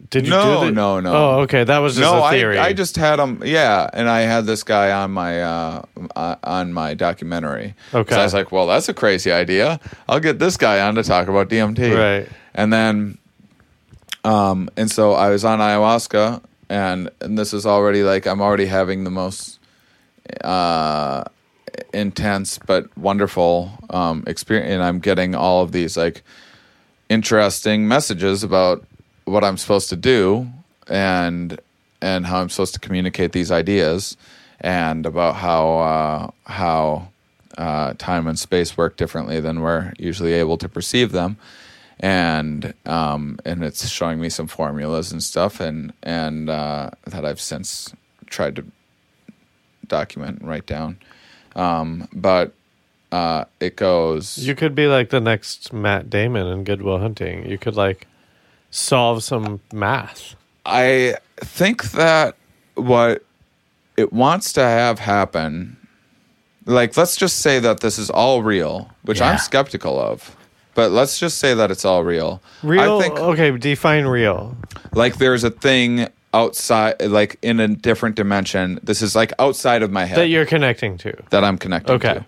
Because to further just talked about that a little bit, what I think is that, like, you know, I believe that there's clear proof that there are aliens here, but they aren't interacting with us, and they aren't doing anything about it, and they're not hurting us. So it's like, I think they're trying to learn how to communicate. Yeah, to us. and a lot of alien abduction stories have telepathic elements to it. So it's like, if you were a race and you could just telepathically spy on a whole civilization, and you realize that everyone's different, how similar are they, and like how come they're killing, how come they're blowing each other up, and then you got this one little nerd over here, and it's just like, there could be a passive communication happening from them without our knowledge. And so that's how I always treat ayahuasca and DMT stories. Is it like, I mean, like, what if, listen, this is a natural thing. DMT occurs naturally within mammals and when we dream and stuff. And what if there was a communication trying to happen? And this is all from Terence McKenna, watching him too much. What if there was a communication trying to happen from the earth, if the earth was alive, and it was trying to communicate with us? Well, you ate this plant. Oh, you smoked this plant. It would be through greenery, and then that would open up the channel of communication. But we have no concept of what the communication is, or that that's even possible. So to us, it's such an abstract idea that we can't even partake in it. And I'm not saying that anything that I'm saying is what's happening, but I believe that there is something communicating with you, and anybody who gets there, and I don't know if it's aliens or the earth or life itself or just yourself, and that our brains are really so complex that we could create a communication within ourselves that is believable. I don't know. Yeah, I mean, so if I'm just being completely honest about like what it's telling me to do, it's basically just saying, like, it's not like I'm the chosen one or something like that. It's like it found an opportunity, this guy that just is adventurous and does drugs, and then I happen to have access to like microphones and to tell this story, and what it really wants is for like physicists and mathematicians to do this so that it can interpret what it's trying to say. Like, I'm pretty good at math, but I'm not a mathematician and I'm not a physicist, and that's who like really needs to. And so it's like you're the translator saying like, hey, I need someone that can actually speak this language so that you two could come together. Yeah, it was like a desperate attempt for like, I mean, I'm sure they're reaching out to a lot of different people that can communicate, and I just happen to be in a unique position to like, oh, we can use this guy. He's like, let's say it was the mate, like, make it crazy and say it was like let's say that the internet figured out how to like communicate with us or something like that. Then it would go on and see that here's some guy that just got done doing a 111 city psychedelic comedy tour, so he's already known for doing this and as going all around not just like doing it on podcasts, but going to small towns and spreading this message and like Johnny Mushroom Spore, planting these little seeds everywhere. Well, let's say that I am a world-renowned physicist. Yeah. And you are going to try to convince me to do, what's it called? DMT. Ayahuasca. Either one. Same. How would that go? I think that I'm already doing it. Your story is a communication that if somebody is you, so and you're here's just, the story. You're just putting it out there. Yes, with some in the kind hopes of methods that it was showing me. It was showing me like good ways of delivering the message. Hang on. I love that. Are you only on our podcast because you tripped once and it said like do as many podcasts as you can. Get No, the word. They talk like ghosts, right? Get the word out. No, Who knows who listens to that shitty podcast? No, they don't talk like that. They talk more like, oh my God. crazy I'm never digital going to do DMT. information. That's fucking horrifying. Or ayahuasca, it's more like, Well, that's a little better, but still kind of creepy. Yeah, it is. And but no, I mean, I already had visions of where I would be talking about this. So you don't need if anything, you don't practice. need to pitch me, a world-renowned physicist, right? You'll come to it when because you hear about it. You are a little bit of a hippie. Well, but the difference is this, though. You can't convince anybody to do anything. So they'll convince themselves by finding this. Do you want to be a better physicist? I can help. I'm already world-renowned. Would you like to be... If you're a physicist, you have problems that you haven't solved, I can give you a method of solving them. Oh, yeah. By doing drugs? By doing illegal drugs? There's a couple physicists out there that are like, I'll take the chance. The difference is this is the weirdest thing about the psychedelic drugs is as soon as, why do we have illegal drugs in our country? Oh, because of money. Sure. But I'm like, why should anything be illegal? Some people would argue. Crazy. Some people would argue that it's illegal because it hurts you. And I'm like, look at all the things that are legal that hurt No, us. it's because the pharmaceutical racism. companies lobbied to make them illegal because they have a different version that. It's not a hallucinogen or anything, but I believe they that want to part sell of that, you that. I agree with every reason you can come up with, but on top of that, here's something that makes you expand your mind. And I'm not trying to say that like, oh, they're trying to keep you dumb, but like within the confines of following the rules. Okay, it's like it's when you treat yourself as not a part of. Why don't I this break country. it down like really practically for you? But do it. But also do it funny. Okay. Sure. That was funny. You're making fun of how not funny I was being. No, I wasn't. No. So. I'm never mean to guests. No, that's fine. I Let me just. It's been resolving me of my ego. So let me I'm just fine. say this. Wait. Yeah. Because Sure. this might conceptualize it in a weird way. Okay. I've never done it because I'm afraid. I've never done any hallucinogens. I've never done. I'm not telling anyone to, by the way. I'm not like. Oh. I'm for NASA. I'm not for everyone getting in a ship and Sure. I'm not like, come on, get in. It'll make you see the world differently. No, that's a fine disclaimer. Yeah. My question is like, I've never done it, and one of the major reasons is because I like to sort of like have my faculties about me. Like I don't want to like you on camera.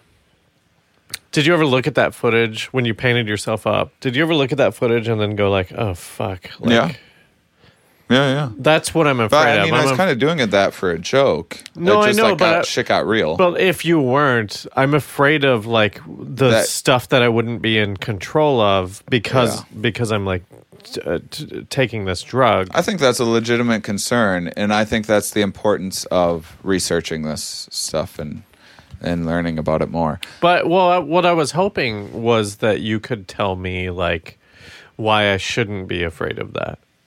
I'm not going to. I mean, I think that it's it's a very different kind of experience. Some people aren't quote unquote ready for it. It's not something that you do like, this is gonna be fun. It's not it's not a party drug. Definitely shit can be real. That's the difference. Is like you shouldn't ever go into it being like, I can't wait to see what kind of fun we're gonna have. It is a mind expanding experience, and if you're not ready to talk to yourself.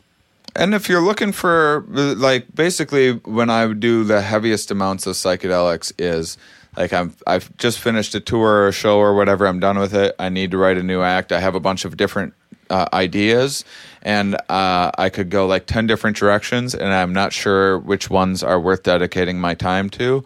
I can eat mushrooms and then have a clearer sense of what direction Nice. I For should real? go. Yeah, all the time.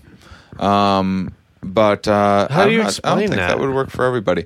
Well, I think that it's the way that I've always explained it is I think it's just opening up the pathway to your inner world a little bit more. It's just like we can all close our eyes and imagine things like I can see myself after this going and driving to my friend's house and maybe going and playing video games or whatever. I can like kind of see myself doing that, sort of. This is like a much clearer. Like Okay. you can really see it. So And- if I'm writing a script and I'm like, God, I don't know, I should have outlined this more. I don't know what the third act is. I could just like take mushrooms, and then like it would be apparent to me like how to end my script. Well, that's in the best of conditions, yes. So there has been studies. So you're like, I don't want to be prescriptive or to make any promises. What I can tell you is the research, and the research before these things were made illegal was they once took people from all the top, like all these top fields, like research and development, all these engineers, these people with really, really intellectually demanding jobs, and they said, bring in your hardest problem that you've been racking your head over for a few months. Bring it into this study. They didn't tell them what the study was.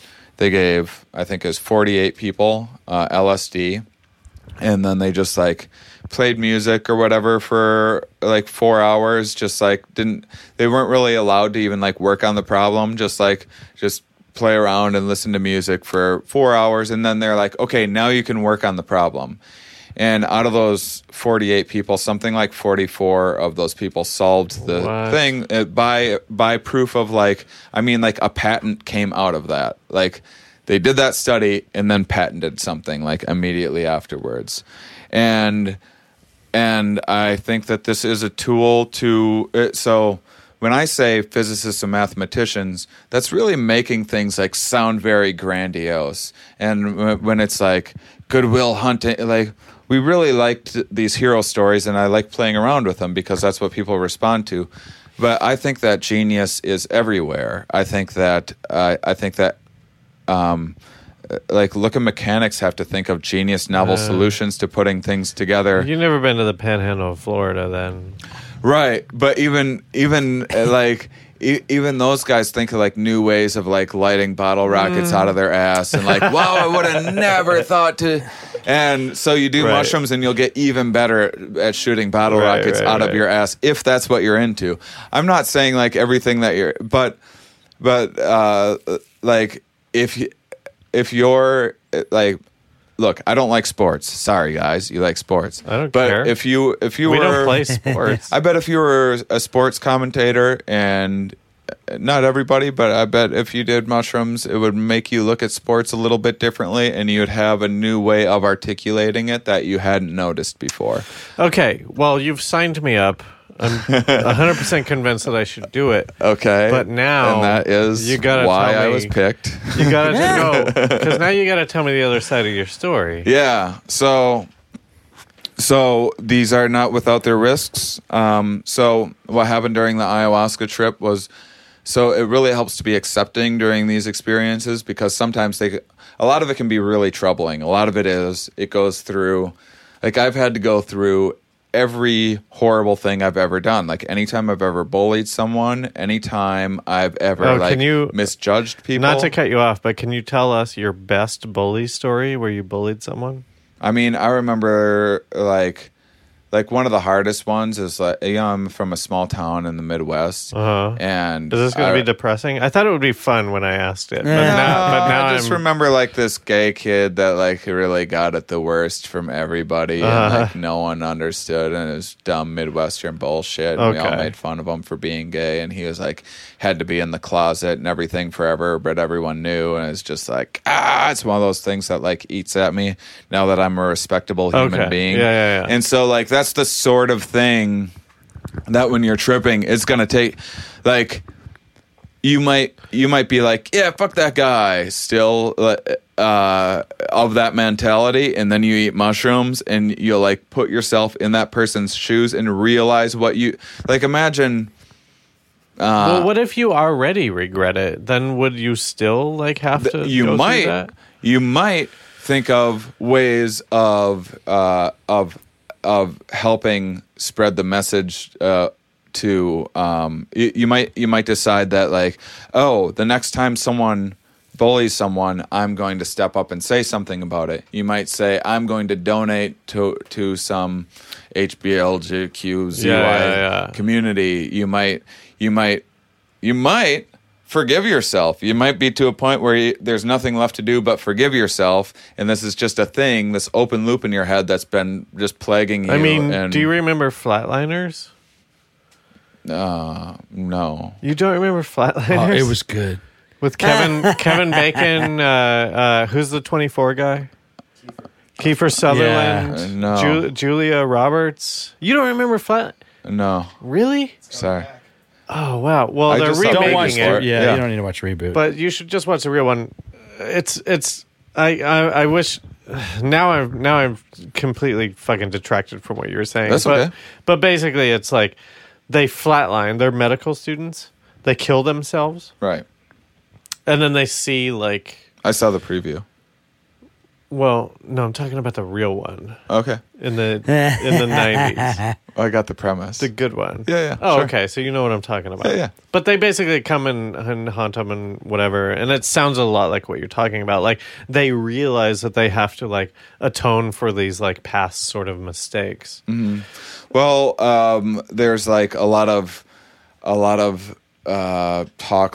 talking about ego deaths. There's certainly a lot of similarities between a near-death experience and an intense tripping experience, and it can be physically, emotionally painful. It can be a little scary. It can be a lot of things. I mean, it can be unpredictable. So wait, let's go back to your personal story. So Sure. like you see every like regret every time you bullied anyone, like all that stuff. That's happened in the past. Yeah. Let me jump into this real quick. And I'm sorry if I'm steering off, but like some people say that DMT is produced in your brain when you dream, and then when you're about to die, to transition you into another state. And so some people would say that like everything you're experiencing is not real, and it's preparing you for something that's not actually going to happen to you because you're not dying, and that we shouldn't be taking this drug because this is preserved for when you die. I don't know. Sure. I don't agree with. I'm just like bringing up. I think that people.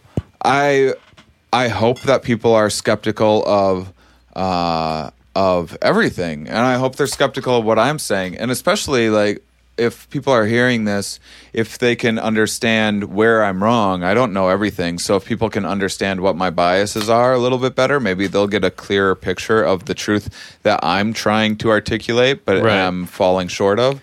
And well, the thing, like you communicate so well that I love listening to you. Go on. Thank you. That's why I have been chosen. But so let me stop what you're saying to tell you to continue saying it. Yeah. So I once overdosed on pain pills and had a DMT trip, but I didn't realize it at the time. I was like, I had an injury and I was on pills. And you were like almost dead?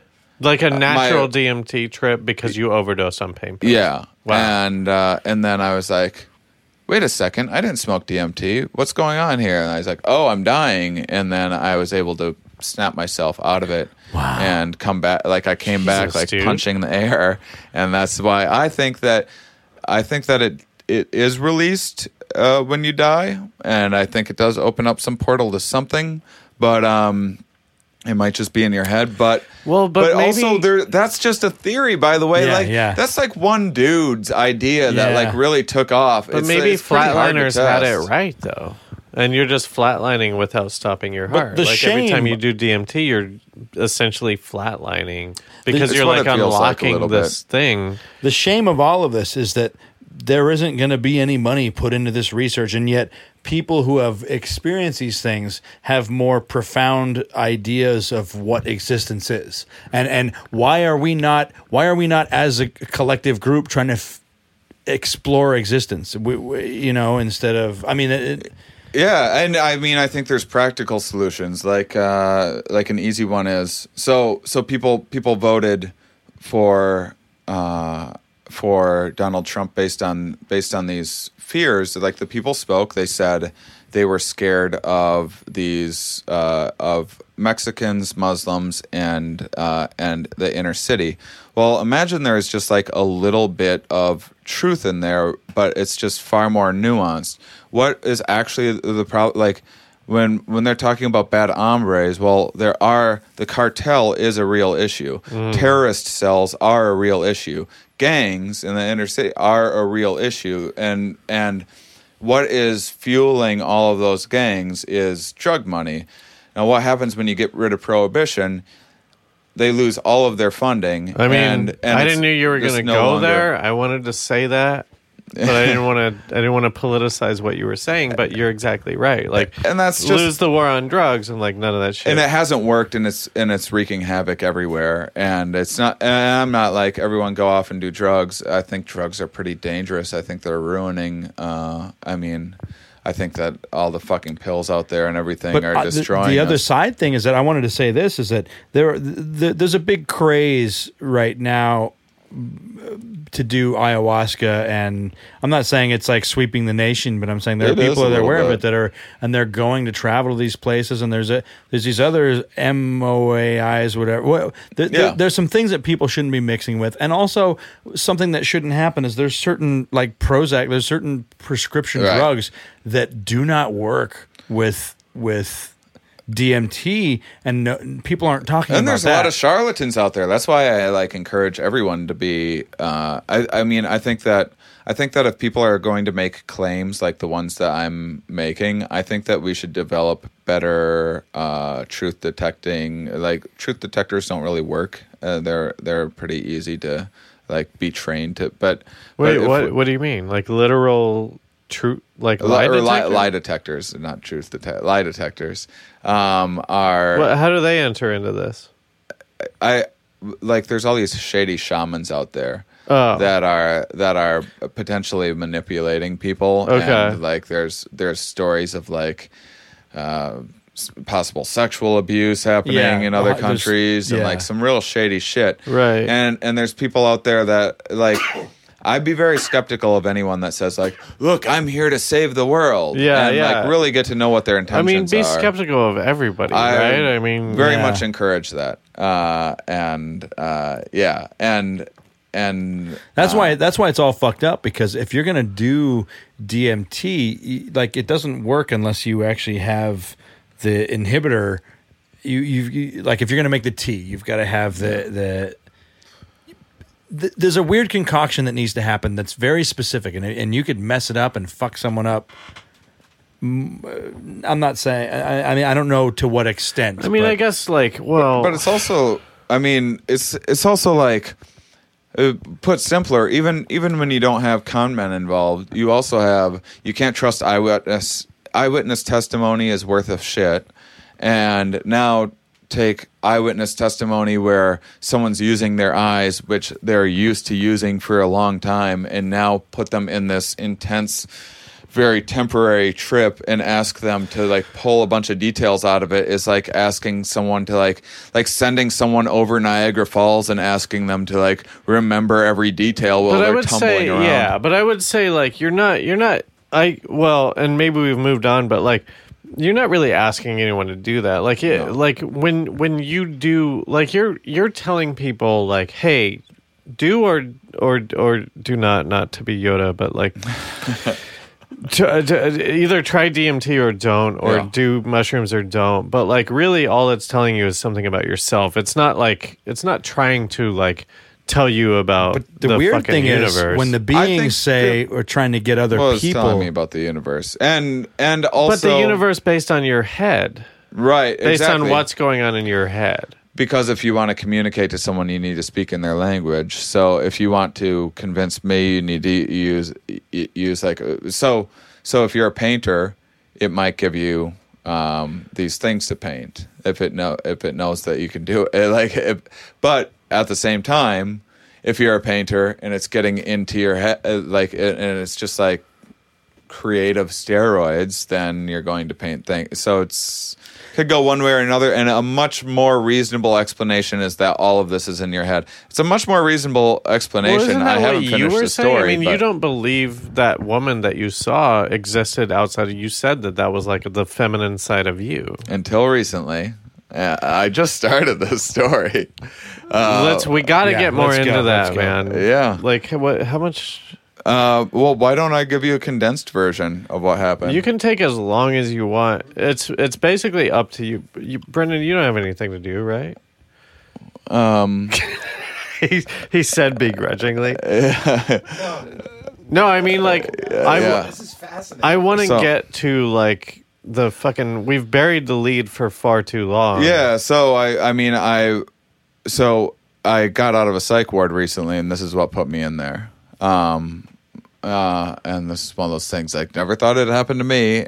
But what happened was things got a little too real. So during that ayahuasca trip, it basically said that I was to be this communicator for this, and I would have normally had, if that's all that would have happened, I would have been like, well, ayahuasca sure is crazy, brought up my inner world, and like it helped me write better or whatever else. But it said, so you want to be really accepting, just in general, like you can't resist your inner world, but also psychedelics are really, if you try to resist and you try to be like, oh, I don't want it to be this crazy or whatever, it just gets crazier. Yeah. So I was trying to be really accepting. So it was like, do you want to be the communicator? And I was just trying to be accepting. I wasn't trying to be like the fucking chosen one or something. And I go, yes. Sure. And then I felt like it felt like a lightning bolt or something like that in my head. And the house that I was in just goes ka-choosh, like it almost fell down this mountain. And I thought it was in my head. And there's like 8 people there. And after the ayahuasca trip, I was like, did anyone else hear the house just like almost fall down? And the people that were on my half of the room, they're like, yeah, like right by where you were, there's this enormous, like, what was that? It sounded like a lightning struck the house or something like that. And the people that were the furthest away from me didn't hear it.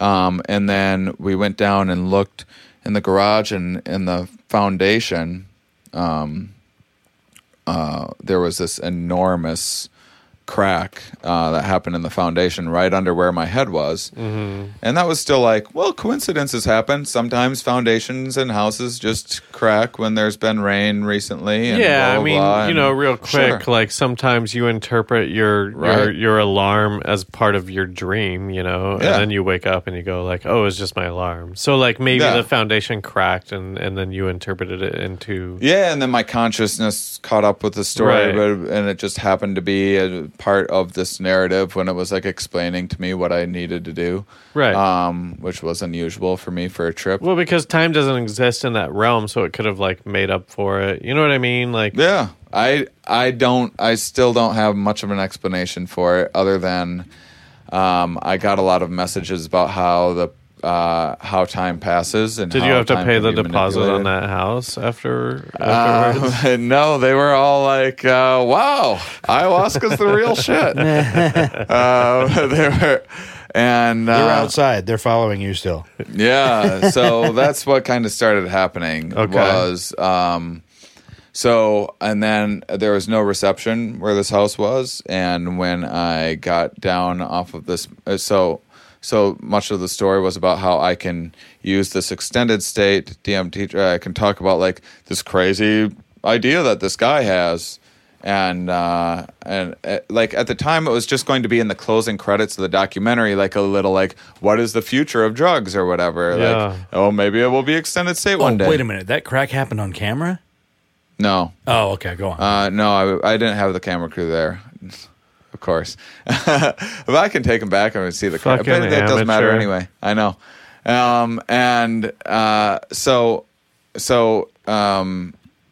Anyway, but put me on fucking camera in an extended state DMT thing, and then watch the shit that they draw for me.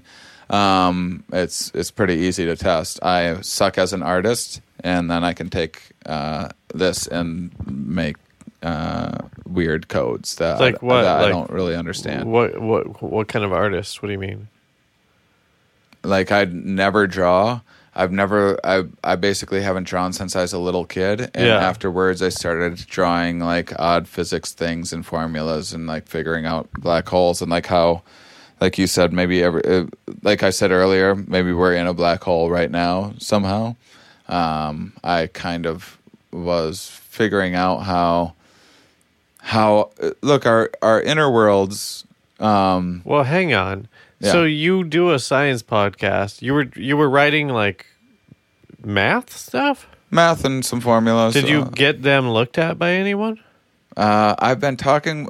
Actually, if people want to hear the 3 podcasts that I did right after ayahuasca, they were. Were they just like, this is gibberish? This is like At when you were a first, they kid were like, and you "This thought sounds you a could little write crazy." in cursive, but you were just You can doing judge for squiggles. yourself. I tried to share some of the ideas in like a way that was like slipping the information I didn't talk about. So there's one called The Illusion of Explanatory Depth. That was the first one that I did. And then there's one called Mental Health for some reason, but I don't know why it was called that. That was the second one. And then I did a third one. It was like 3 days in a row. Wait, what was the second one called? Mental Health. Okay, go on. And then, Believe it or not. and then language and information systems was the third one, which was a physicist who studies information systems, which And this is was interesting because a friend just told me to reach out to him, and I wasn't like, and I happened to get all of this stuff in the trip about how information systems work.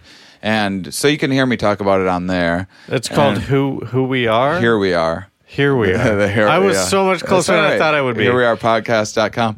And look, I don't know fuck all about physics. That's the weird thing. When I was explaining my ideas, he was like, "Oh, that's like this book that just came out in these fields that you don't study in any way, and this is like the cutting edge of like this new fucking pop culture stuff." Is just some of the ideas that I was comfortable sharing. But also, look, your inner worlds are doing far more complicated math just right now to move an arm around. But than you're conscious my aware inner of. world could do some math. I can't multiply. What my inner, if I did a trip and I wrote some shit down, it would be like fucking nonsense. It wouldn't But even life accidentally does math, finds a way. You know, does it find a way? Like picture, complex geometrical shapes being formed of, so the snail shell or whatever. It's just like life naturally. Math is just a metaphor and a model anyway that we've constructed. Well, Math no, is a but human we've construct. constructed it, but it's defined. Like it's Yeah. not something that's innate to us. We've assigned certain characters to Right. it. You know. And it's flawed and it's improving. And But I don't know. I don't know that 3 + 3 = 6 until somebody told me that, and I don't know that my mind would know that innately. Well, we are these probability machines that are doing some pretty intense probability calculations, so you can know, like, with some certainty that you can put one foot in front of the other without falling, and like you're this weird red pointy thing you can suck on to get milk, and you put together kind of these patterns. Is that an and these e-cig? They have milk e-cigs now? That's a nipple as a baby. Oh. You're able to, and it doesn't take. Yeah, a but a whole lot lot of babies mental don't take complexity. that, you know? I know a lot of babies today. It's hard. It's hard to- What are they getting? Gerber Babies sugar. today. But wait, okay, we got to cut to the chase. So Sure. you wound up in a mental institution, or what do they call it? Not that? That's skipping ahead a little bit. So what happened was I get down off of this mountain and I check, and the first text that I get is the guy with the extended state DMT study that he's putting together, and he's saying that he's filming they're making the announcement that they're going to start putting together this trial, and he wants to announce me as the first volunteer to do this extended state thing. And I'm like, well, that's weird, because I just had this crazy ayahuasca trip where I saw like this happening basically. And then everything started being like deja vu for like 2 weeks straight, and I could only sleep for like 2 hours at a time. And I was putting together weird math and physics that I didn't quite understand, but sort of do. And I started figuring out like things. It was like things were being sent from the future to like communicate with me.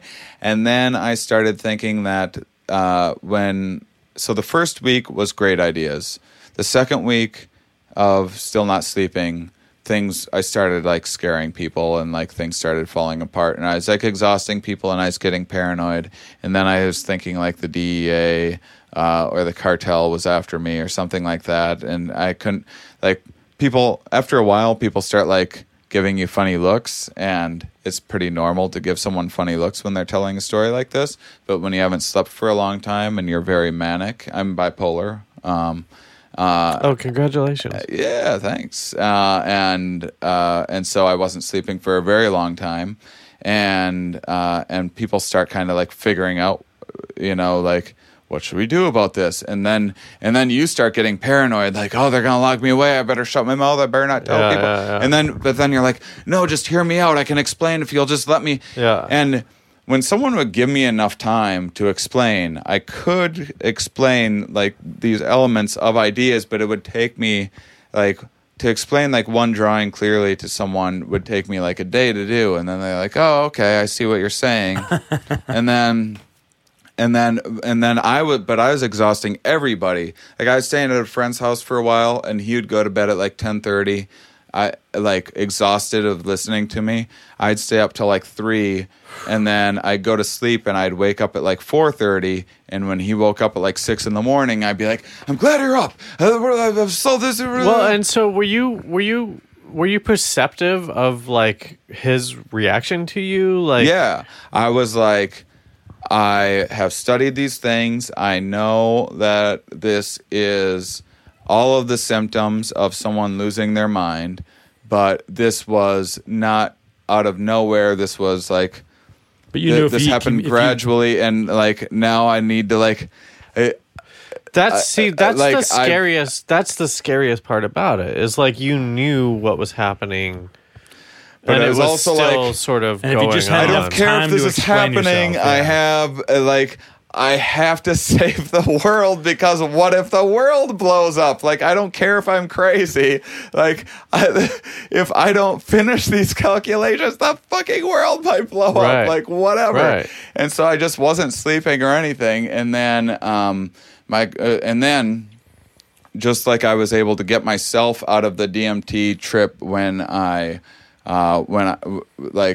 OD'd, I started feeling like something was... So that was during this? No. You're referencing it. Ago. I'm referencing it. Got it. It was like the reverse was happening. So when I'd go to sleep, it was like something would try to come through this portal when I'd go to sleep, and sometimes I would wake up. I would be like defibrillated. It would look like my girlfriend would be next to me. I was scaring the fuck out of her, because if I would like wake up like jolting out of bed, and I'd be like standing like a like a when fucking you come out alien, of or like a fucking Flatliner. crackhead or something like that. I'd like and I'd have to like shake this fucking thing out of my head. And my girlfriend started really getting freaked out, so she took me to the hospital. And then I was like, I just need sleep. Can I just get a hospital bed? I just need sleep. That's all. And I was explaining. I was like, I've just been doing this fucking math. I used to, and I'm like and so now I'm like explaining to like a nurse staff, and I'm like, I'm able to convince them that I'm sane and I just need sleep. And so I get sleep, and then they give me sleeping pills to go home with, and I'm kind of like refusing to take these pills because now I'm getting paranoid again. Yeah. And now it's happening again. So then I go to the hospital again, and this time they have to like hold me for a few hours to monitor me to make sure that I'm okay, because like now like shit's starting to get like real. I'm like getting really, really paranoid because now I'm like, I was afraid I was going to be put in a psych ward, and now it's really happening. But I saw this, and even though it was logical. So that's where the paranoia comes from, just like you knowing like sort of like where you're coming from and how people are going to think this is crazy. And then they do think it's a little crazy, but not. It wasn't even like they thought the ideas were crazy. A lot of people thought the ideas were pretty good, but except for the paranoia. Yeah. The paranoia of like, now people are following me. But the paranoia was a chicken or the egg. It was like, they're going to think I'm paranoid because I'm acting paranoid, but if I don't act paranoid, then they won't, but I am. Yeah. So it was like really hard to. So the second time, I was able to talk myself out of treat, and then like my family came out to check on me, and then I was supposed to be on this outpatient, but I was kind of refusing to take these pills again, and then and I was kind of trying to explain this stuff to my Midwestern family, who was like. Like, we just want the Green Bay Packers to math is a class. I don't know about all that. Like, I'm sitting here in this reality. Oh boy, our son. He's gone off the deep end, and so then they. But I kind of missed it. In. Like, were you just not taking the pills that the hospital was giving you because of the paranoia? Yeah. Okay. And I'm like skeptical of prescriptions. Which is silly because I do all sorts of psychedelics and whatnot. But no, but I agree though. Like it's I it's agree man-made... too. But you also don't know where these psychedelics are coming from either. Absolutely. I mean, this is one of the worst things about prohibition is psychedelics on the street, especially something like MDMA, which has the potential to be this miracle drug for people with PTSD in a therapeutical setting. Instead, on the street. A lot of times it's fucking bath salts, and like, you don't know how much to take, and you don't know what the fuck you're doing. I wouldn't buy weed from a guy on the corner because I don't know what the fuck is exactly. in there. Yeah. And this is I again, had a Lyft this driver is like trying to one sell of weed the to me many dangers of prohibition. Prohibition is responsible for all. Yeah, in the war on drugs, I think we can all agree on that. Yeah, and so eventually the third time, like I kind of to appease my parents, I was like. Okay, I'll let you make decisions for me as long as you'll keep talking to me and let me. And then, like when I did that, they institutionalized me. Right. And then I was like in this fucking prison, and then I was really fucking because now, not only was I paranoid that this was going to happen, it happened, and now. I was paranoid about people watching me, and now there's literally cameras watching me, and there's literally people with clipboards like watching my every move, and I kind of like really did fall apart, and then I was on medication, and you can't be in there and not be on medication. They like won't let you not do because like, then that's like a note, you know. Like, Like then you're not gonna get out of there, like, and they don't. But what are they even giving you? And like, how do they know what to give you? That's what I'm like, I don't know what the fuck is happening. So you like, just did you have a consultation with somebody to try to determine what you should be on? Did you have like a big conversation with a doctor there? No. The first time I was there, they just the whole thing was like fuck. They would just like basically they just like put me to sleep. They just read the doctor's notes and then like, well, put them to sleep and see what happens. Yeah. And then I'd wake up and I was like, but the thing is like, then I'm like perceiving. So then my consciousness is now putting together things like different colors mean different things. So like you can talk to someone that's wearing purple, but not someone that's wearing red. And like in my head, like I'm on no sleep and I'm in this psych ward that really is driving me to fucking madness. Holy shit. And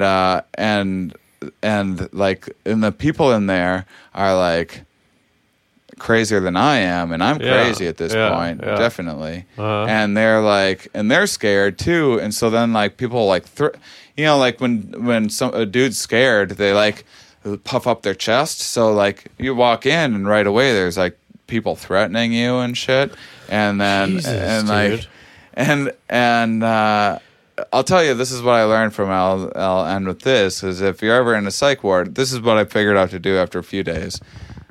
First thing, because I was freaking out. I couldn't tell. Like I was questioning. I was second guessing every decision that I made, and like, oh, do I go right or left, or like, oh, who's watching me?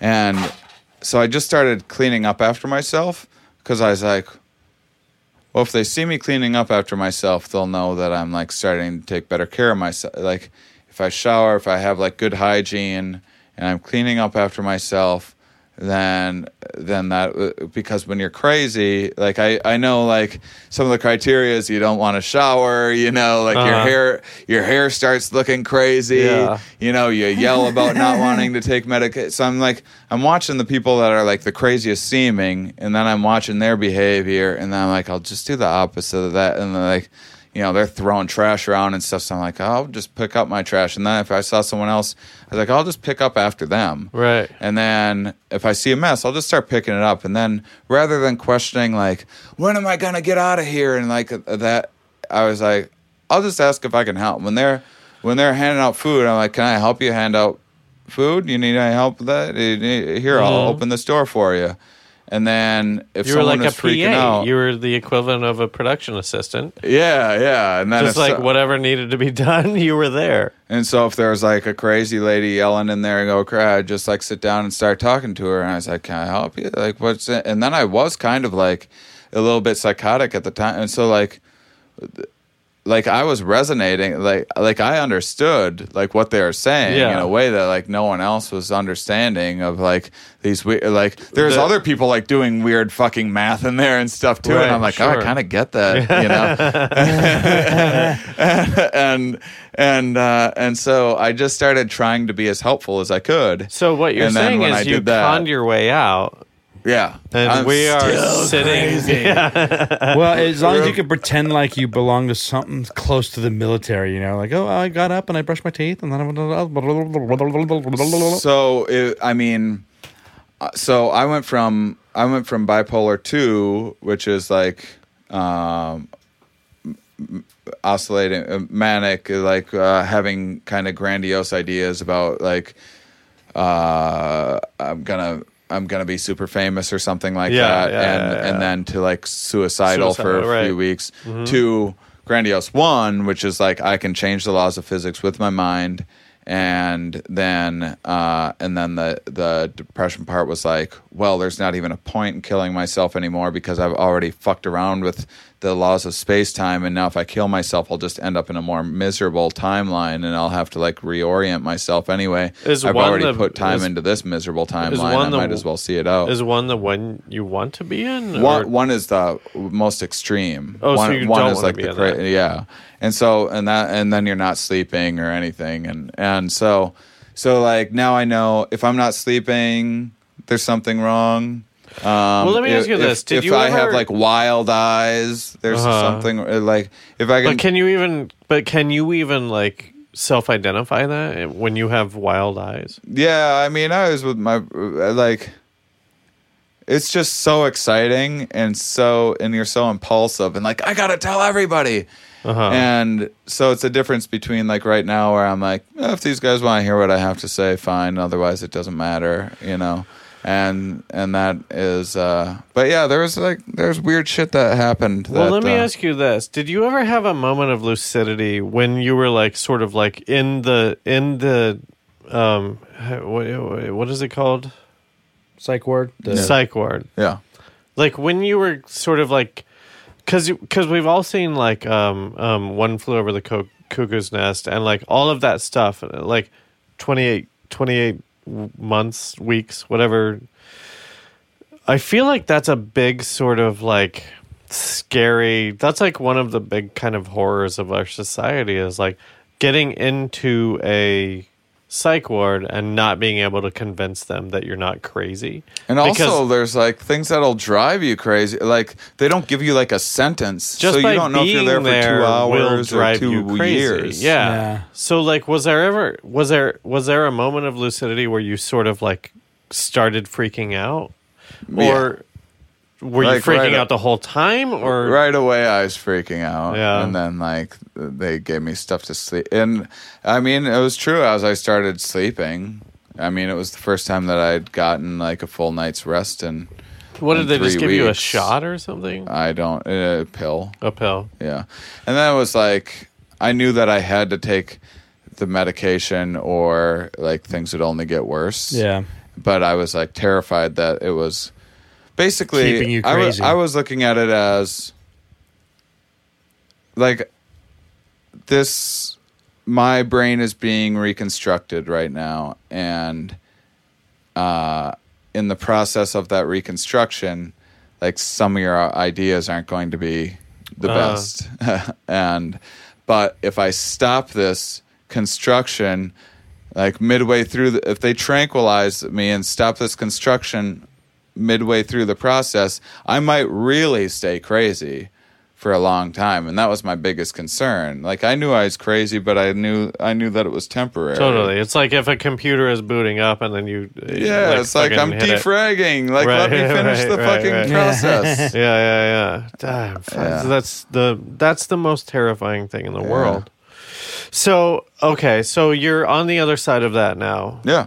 And this was how long ago? I got out of a psych ward like 3 weeks ago. I spent like 7 Jesus days there. Christ, Yeah, that's this is fucked the first up, time I've dude. talked about it, I think. Yeah. Do you feel And on the, by the way, if I can plug one thing, I decided to, I've always done my podcast for free and plug nonprofits, but I'm kind of scared to tell everything that I want to and all my DMT experiences. So I did a Patreon. So it's only people that pay the $1 or whatever a month that you want to pay. So patreon.com/Shane Moss. If Okay, people well, want to hear usually we me. do that at the Yeah. end. Okay. but yeah, spell Moss real quick since you just said it. Spell M-A-U-S-S. Just joking. No, I'm Just just joking. I know Well, you I can know plug better it than again to at the go a end. whole fucking episode and then not get my shit plugged. Yeah, you're gonna, baby. I've earned it. Listen, most of them have tuned out by now, so you're good. You're right to. I think they're riveted. I hope Yeah. so too. I hope so too. Yeah. But my question is, you're on the other side of it. You sort of said like you don't know if you can do DMT anymore. Like Yeah. you're in the middle of this I'm documentary. a little worried about that. So, like, how I are feel like I you- need to do ayahuasca again, and I'm a little worried that I'll Why launch do you into need that. to? But though? but here's the thing: I you have some things that I need to finish. you just gotta drop your fear, because the fear is the only thing holding you back. There are more answers out there. There are more Yeah. There's more communication to be had. I'm not trying to send you in either direction. I'm just saying though that like no matter what, you don't need the fear. Yeah. Well, easier said than done. The guy Yeah. was in a fucking psych ward. It's like it's But the enough fear to- is what drives you further. Well, and that's the reason I've never done it because I am afraid that I would like have a bad trip and it would turn out bad for me.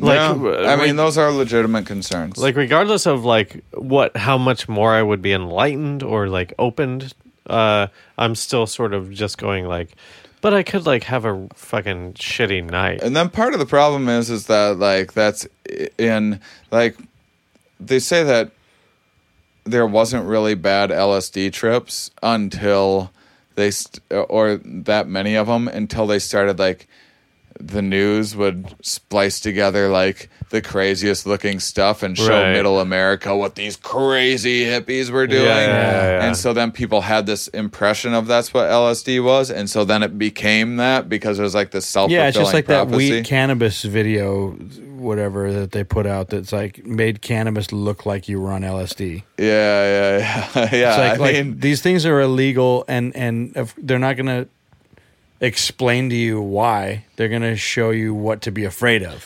They put the fear in your head, and then you don't do it. Yeah, but you know those news networks are run by corporations who own pharmaceuticals, and Yeah, you can't That's put the it. fucking It's the same answer. thing. Like, oh, this is a lame statement, but like, oh, you know, you can't put a price on an orange, so a doctor's never going to tell you to eat an orange. You're going to take this vitamin C pill, well, no, you can put a price on an orange. They're like 6 cents. but the pharmaceutical company can't.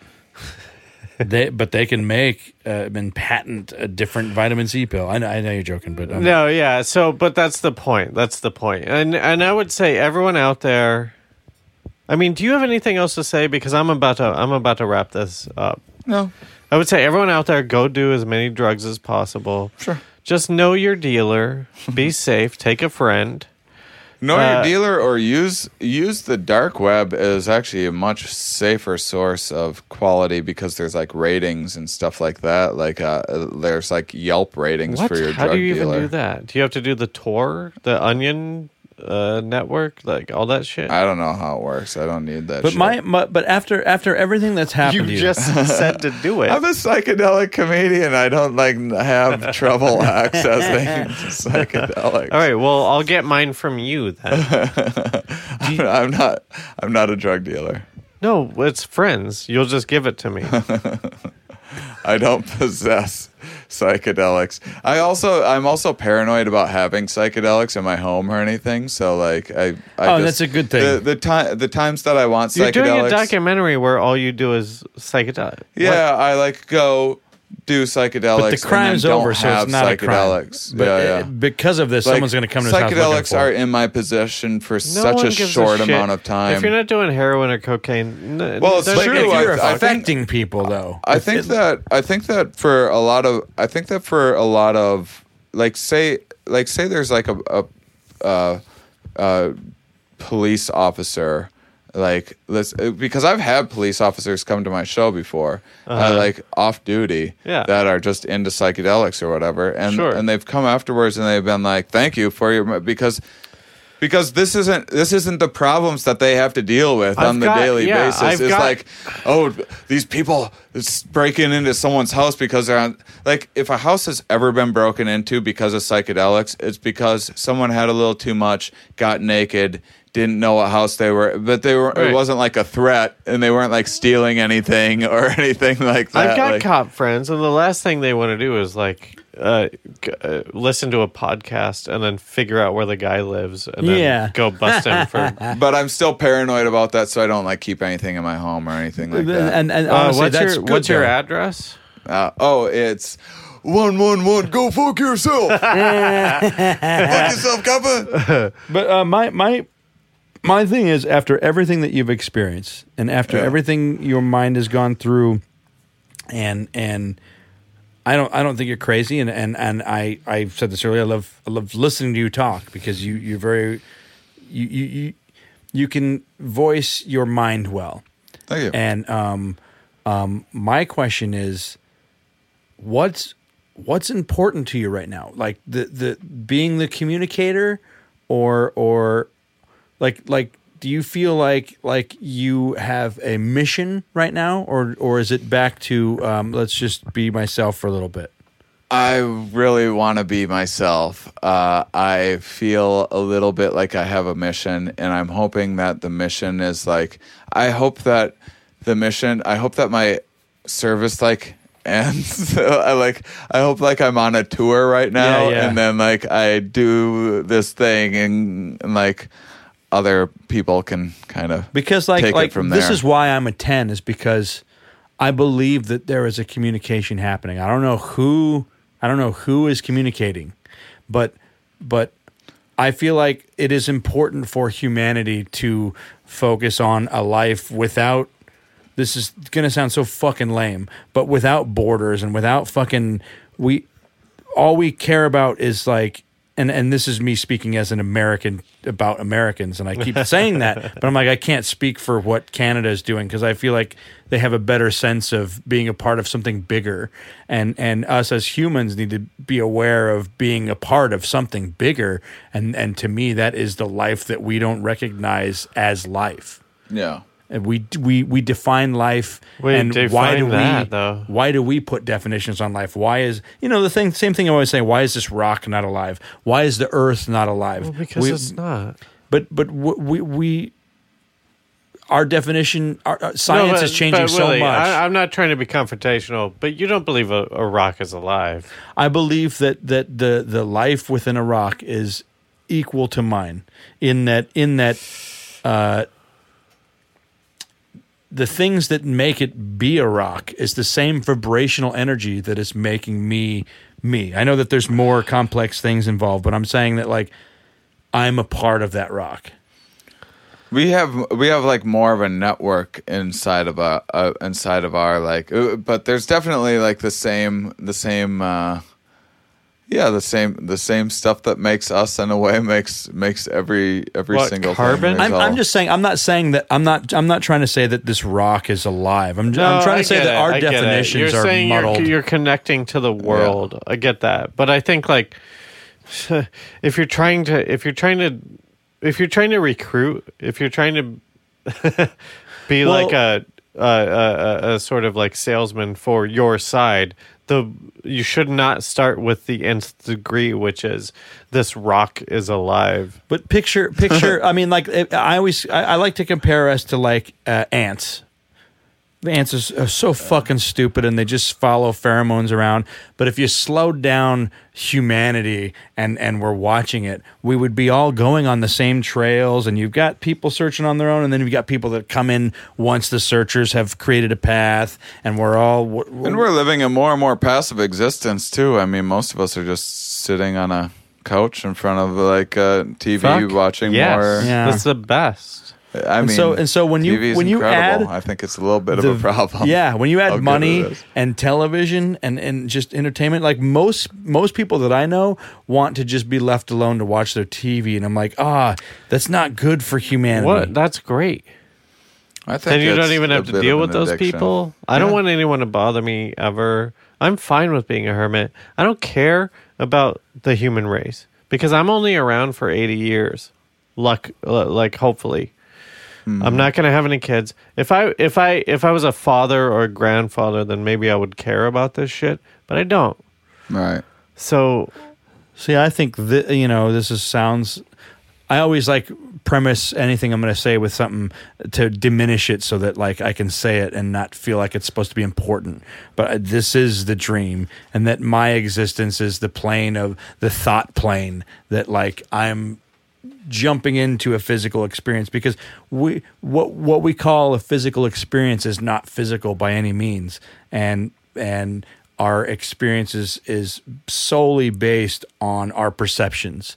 And I feel like us having perceptions is taking us away from the community. Right. I could say that about anything. Everything is based on perceptions. So nothing is real and everything is real. I'm just saying. I'm not discounting it. I'm just saying, like, it's a weird way to look at the world. But I'm just saying, come up with what you think existence is instead of just watching, instead of just enjoying yourself. Come up with what you think. My existence is perfect. I'm so happy. I go home, I watch TV, I play video games. I couldn't be happier. I don't like to be bothered. No one comes around. No one texts. A lot of people would say that's sad. I would say it's heaven. I like it. And I also don't want to tell anybody how to do anything. I mean, my thing is that I guess with me is like I don't expect anyone to believe what I'm saying. I just think that there's a lot of people having similar like let's say it's all in my head. Well, it's still pretty fucking significant and would advance the field of neuroscience if we knew that there are these multiverses.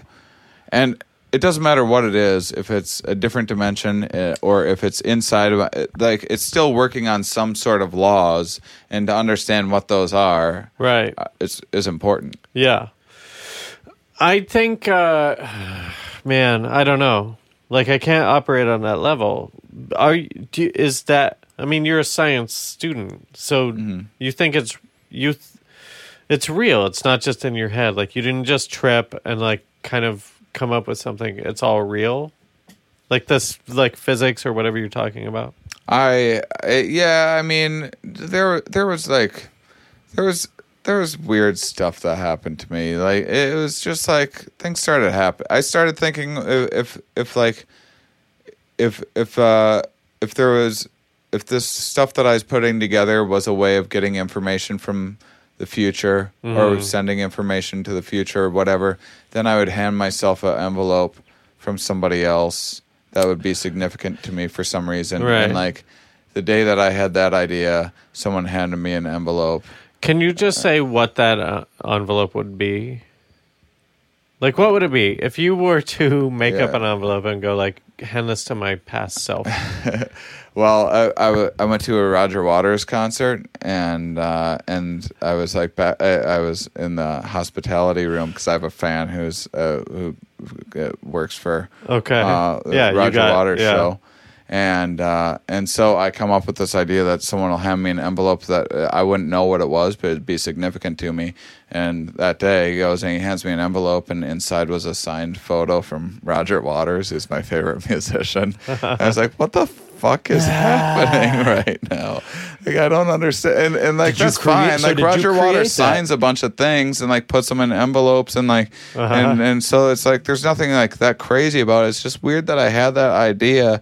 And then like 2 hours later, I'm on mushrooms, and then like that fucking like, what the fuck Did you is see that happening? moment, or did you create that moment? Like, I don't know. That's when things started getting a little crazy.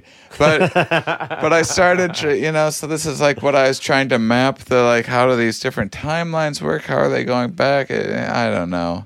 I still don't know. I mean, I could draw the some of it, but I kind of want to do another ayahuasca trip before I start showing my drawings around to people, because I'm I have a lot of paranoia about. I tried to burn. When I thought like something was coming after me, I tried to burn all of my idea, like a notebook full of ideas, and that's when my girlfriend took me to a hospital, because she was like worried I was gonna burn the house. I was just gonna burn them in a fireplace because I wanted my formulas to be gone. But she was like worried. She like thought I was like going, like there's an alien fucking possessing me or something weird like that. Yeah, or you would just like not use a trash can and burn the house down, right? Yeah, that's what she was worried about. But I was going to put it in a fireplace. Like, well, I was. But it's a little weird to burn a notebook. But I just like needed those ideas to be gone. And I'm glad I didn't burn them. I still have many of them. Yeah. All right, let's wrap it up. God, how do I even do this? Fuck. Well, I mean, here's the thing. After everything you've heard, what do you think? Well, are you a 1? No. Well, are you a 2 now? But you're a. No, I'm not a 2. Listen, did anything change in your mind? No. All right, here's the thing. I just got moved on the scale, I feel like, didn't I? You might be a. No, you're still a 2 because you're. Well, no, I'll put you at a 3 now. Thank you. Just because. Because you thought things were real that weren't real. I like the 3. The 3 is a good number. When I was paranoid, I was definitely like 8. But if I live at a 10, what does that say? Well, it's different. I mean, I don't think you're freaking people out. I don't think like you're harm to yourself or others, and I don't think that other people will think that you are. Whereas instead, if you're like walking around wild-eyed and like just looking like a crackhead, but having not. But that has nothing crack. to do. That has nothing to do with anything other than like when you answered the test, you were doing it based on your previous experience before. Yeah. Right. And now that we know that you like a lot of your ideas have changed, you just get bumped up 1. Yeah, it's no big deal. I like it. Do you have anything you want to plug? I know you just do them all. I'm going to, if you go to ShaneMoss.com, you can find my website, your Patreon, my tour. I'm going to Australia. Your calendar? I'm just trying to think of all the things that I might need to plug. You're going to Australia? Yeah, this might come out in a month. It might come out in like a month. I'm trying to put together a new psychedelic tour with the new experience, like figuring out ways of articulating this in a funny way. And so, look for that. Keep up with me. And then you got a Twitter or Shane Comedy at Shane Comedy. You got at Shane Comedy. Yeah, not bad. My last name confuses people. It's Mauss, pronounced Moss. Yeah, but you know how many other Shanes wanted Shane Comedy? All of them. All of the Shanes who do comedy. Even ones that aren't funny. Yeah, I know. It's just a great name. Willie, anything? Willie Bad Movies and Real Life Sci-Fi 1 on Twitter, Instagram, We don't have an Instagram, Real Life Sci-Fi, whatever. Well, you didn't plug a Real Life Sci-Fi when you plugged Willy Bad Movies. I said Real Life Sci-Fi 1. Oh, I was thinking about my plug, which was, please tweet us. We still haven't done this. I don't know how many episodes we have even been out there that we've pleaded for you to tell us what to do. I don't know what the fuck. It's Real Life Sci-Fi 1 at Twitter. I don't know. We could use some fucking viewer feedback. Yeah. Tweet at us. We'll read it. We'll start reading it back. All right. Does that matter? Yes, it matters. Do you want to hear your we'll answer your dumb questions and shit. Your dumb fucking paranoid stupid questions, or the stuff where you say that I'm funny and Willie's crazy. I'd like to read that stuff too. Shane, thank you so much for being here. Thank you, guys. That's great. Good luck with the documentary. And you're going to be all over the country, I'm assuming, and in Australia and other countries. So thanks again. And thanks for listening, everybody. And remember, just because they're after you doesn't mean you're not paranoid. Is that the other way around? Yeah. All right, let me pick I was it like up. going like, wait, that's not right. Here's a pickup. Just because you're paranoid doesn't mean they're not after you. Faggots. Wait, let me do it again without that.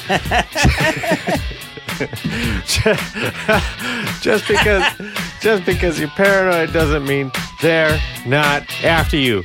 Thanks again for listening. Tweet, whatever.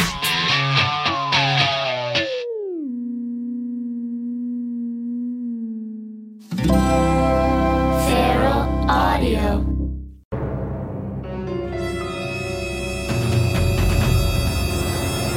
Hello, I'm Kyle Ayers. I'm the host of Never Seen It, the podcast where comedians rewrite famous movies and TV shows they've never seen, and then we give them a read in studio. This is a clip I want to play for you guys from an episode where Langston Kerman rewrites Scarface. He's never seen it, but he wrote a script based on what he thinks he knows about it, and here's a clip. Give it a listen. All right, Scarface, The New Frontier. Interior, happening discotheque. Remember when we called clubs discotheques? LOL. The 70s were crazy. Night. The crowd bustles with young, hot Mexicans who are supposed to be Cuban, and all are dressed in butterfly collared shirts and pants that look like Jinko jeans, and pleated khakis had a really weird baby. There's sex in the air, and Poppy wants a whiff. Oh my God. Scarface, 22 to 45. Like he's a television audience demographic. Devilishly handsome, not even a little bit Italian looking, so get that out of your dumb brain. Walks through the crowd with the confidence of a man who's going on MTV Cribs with the Yin Yang Twins one day. Does he actually have a scar on his face? Fuck no. Why would you even ask that? That's not important. What's important is that he is not at all a problematic stereotype and that he has come for his cocaine. As he approaches the red rope of the VIP, pronounced VAP in Spanish, Oh my God. he spots his dear friend who is almost certainly going to become his enemy by the end of the film, Smooth Skin. Scarface yells out his signature line. Ciao Bella, it's me, Scarface.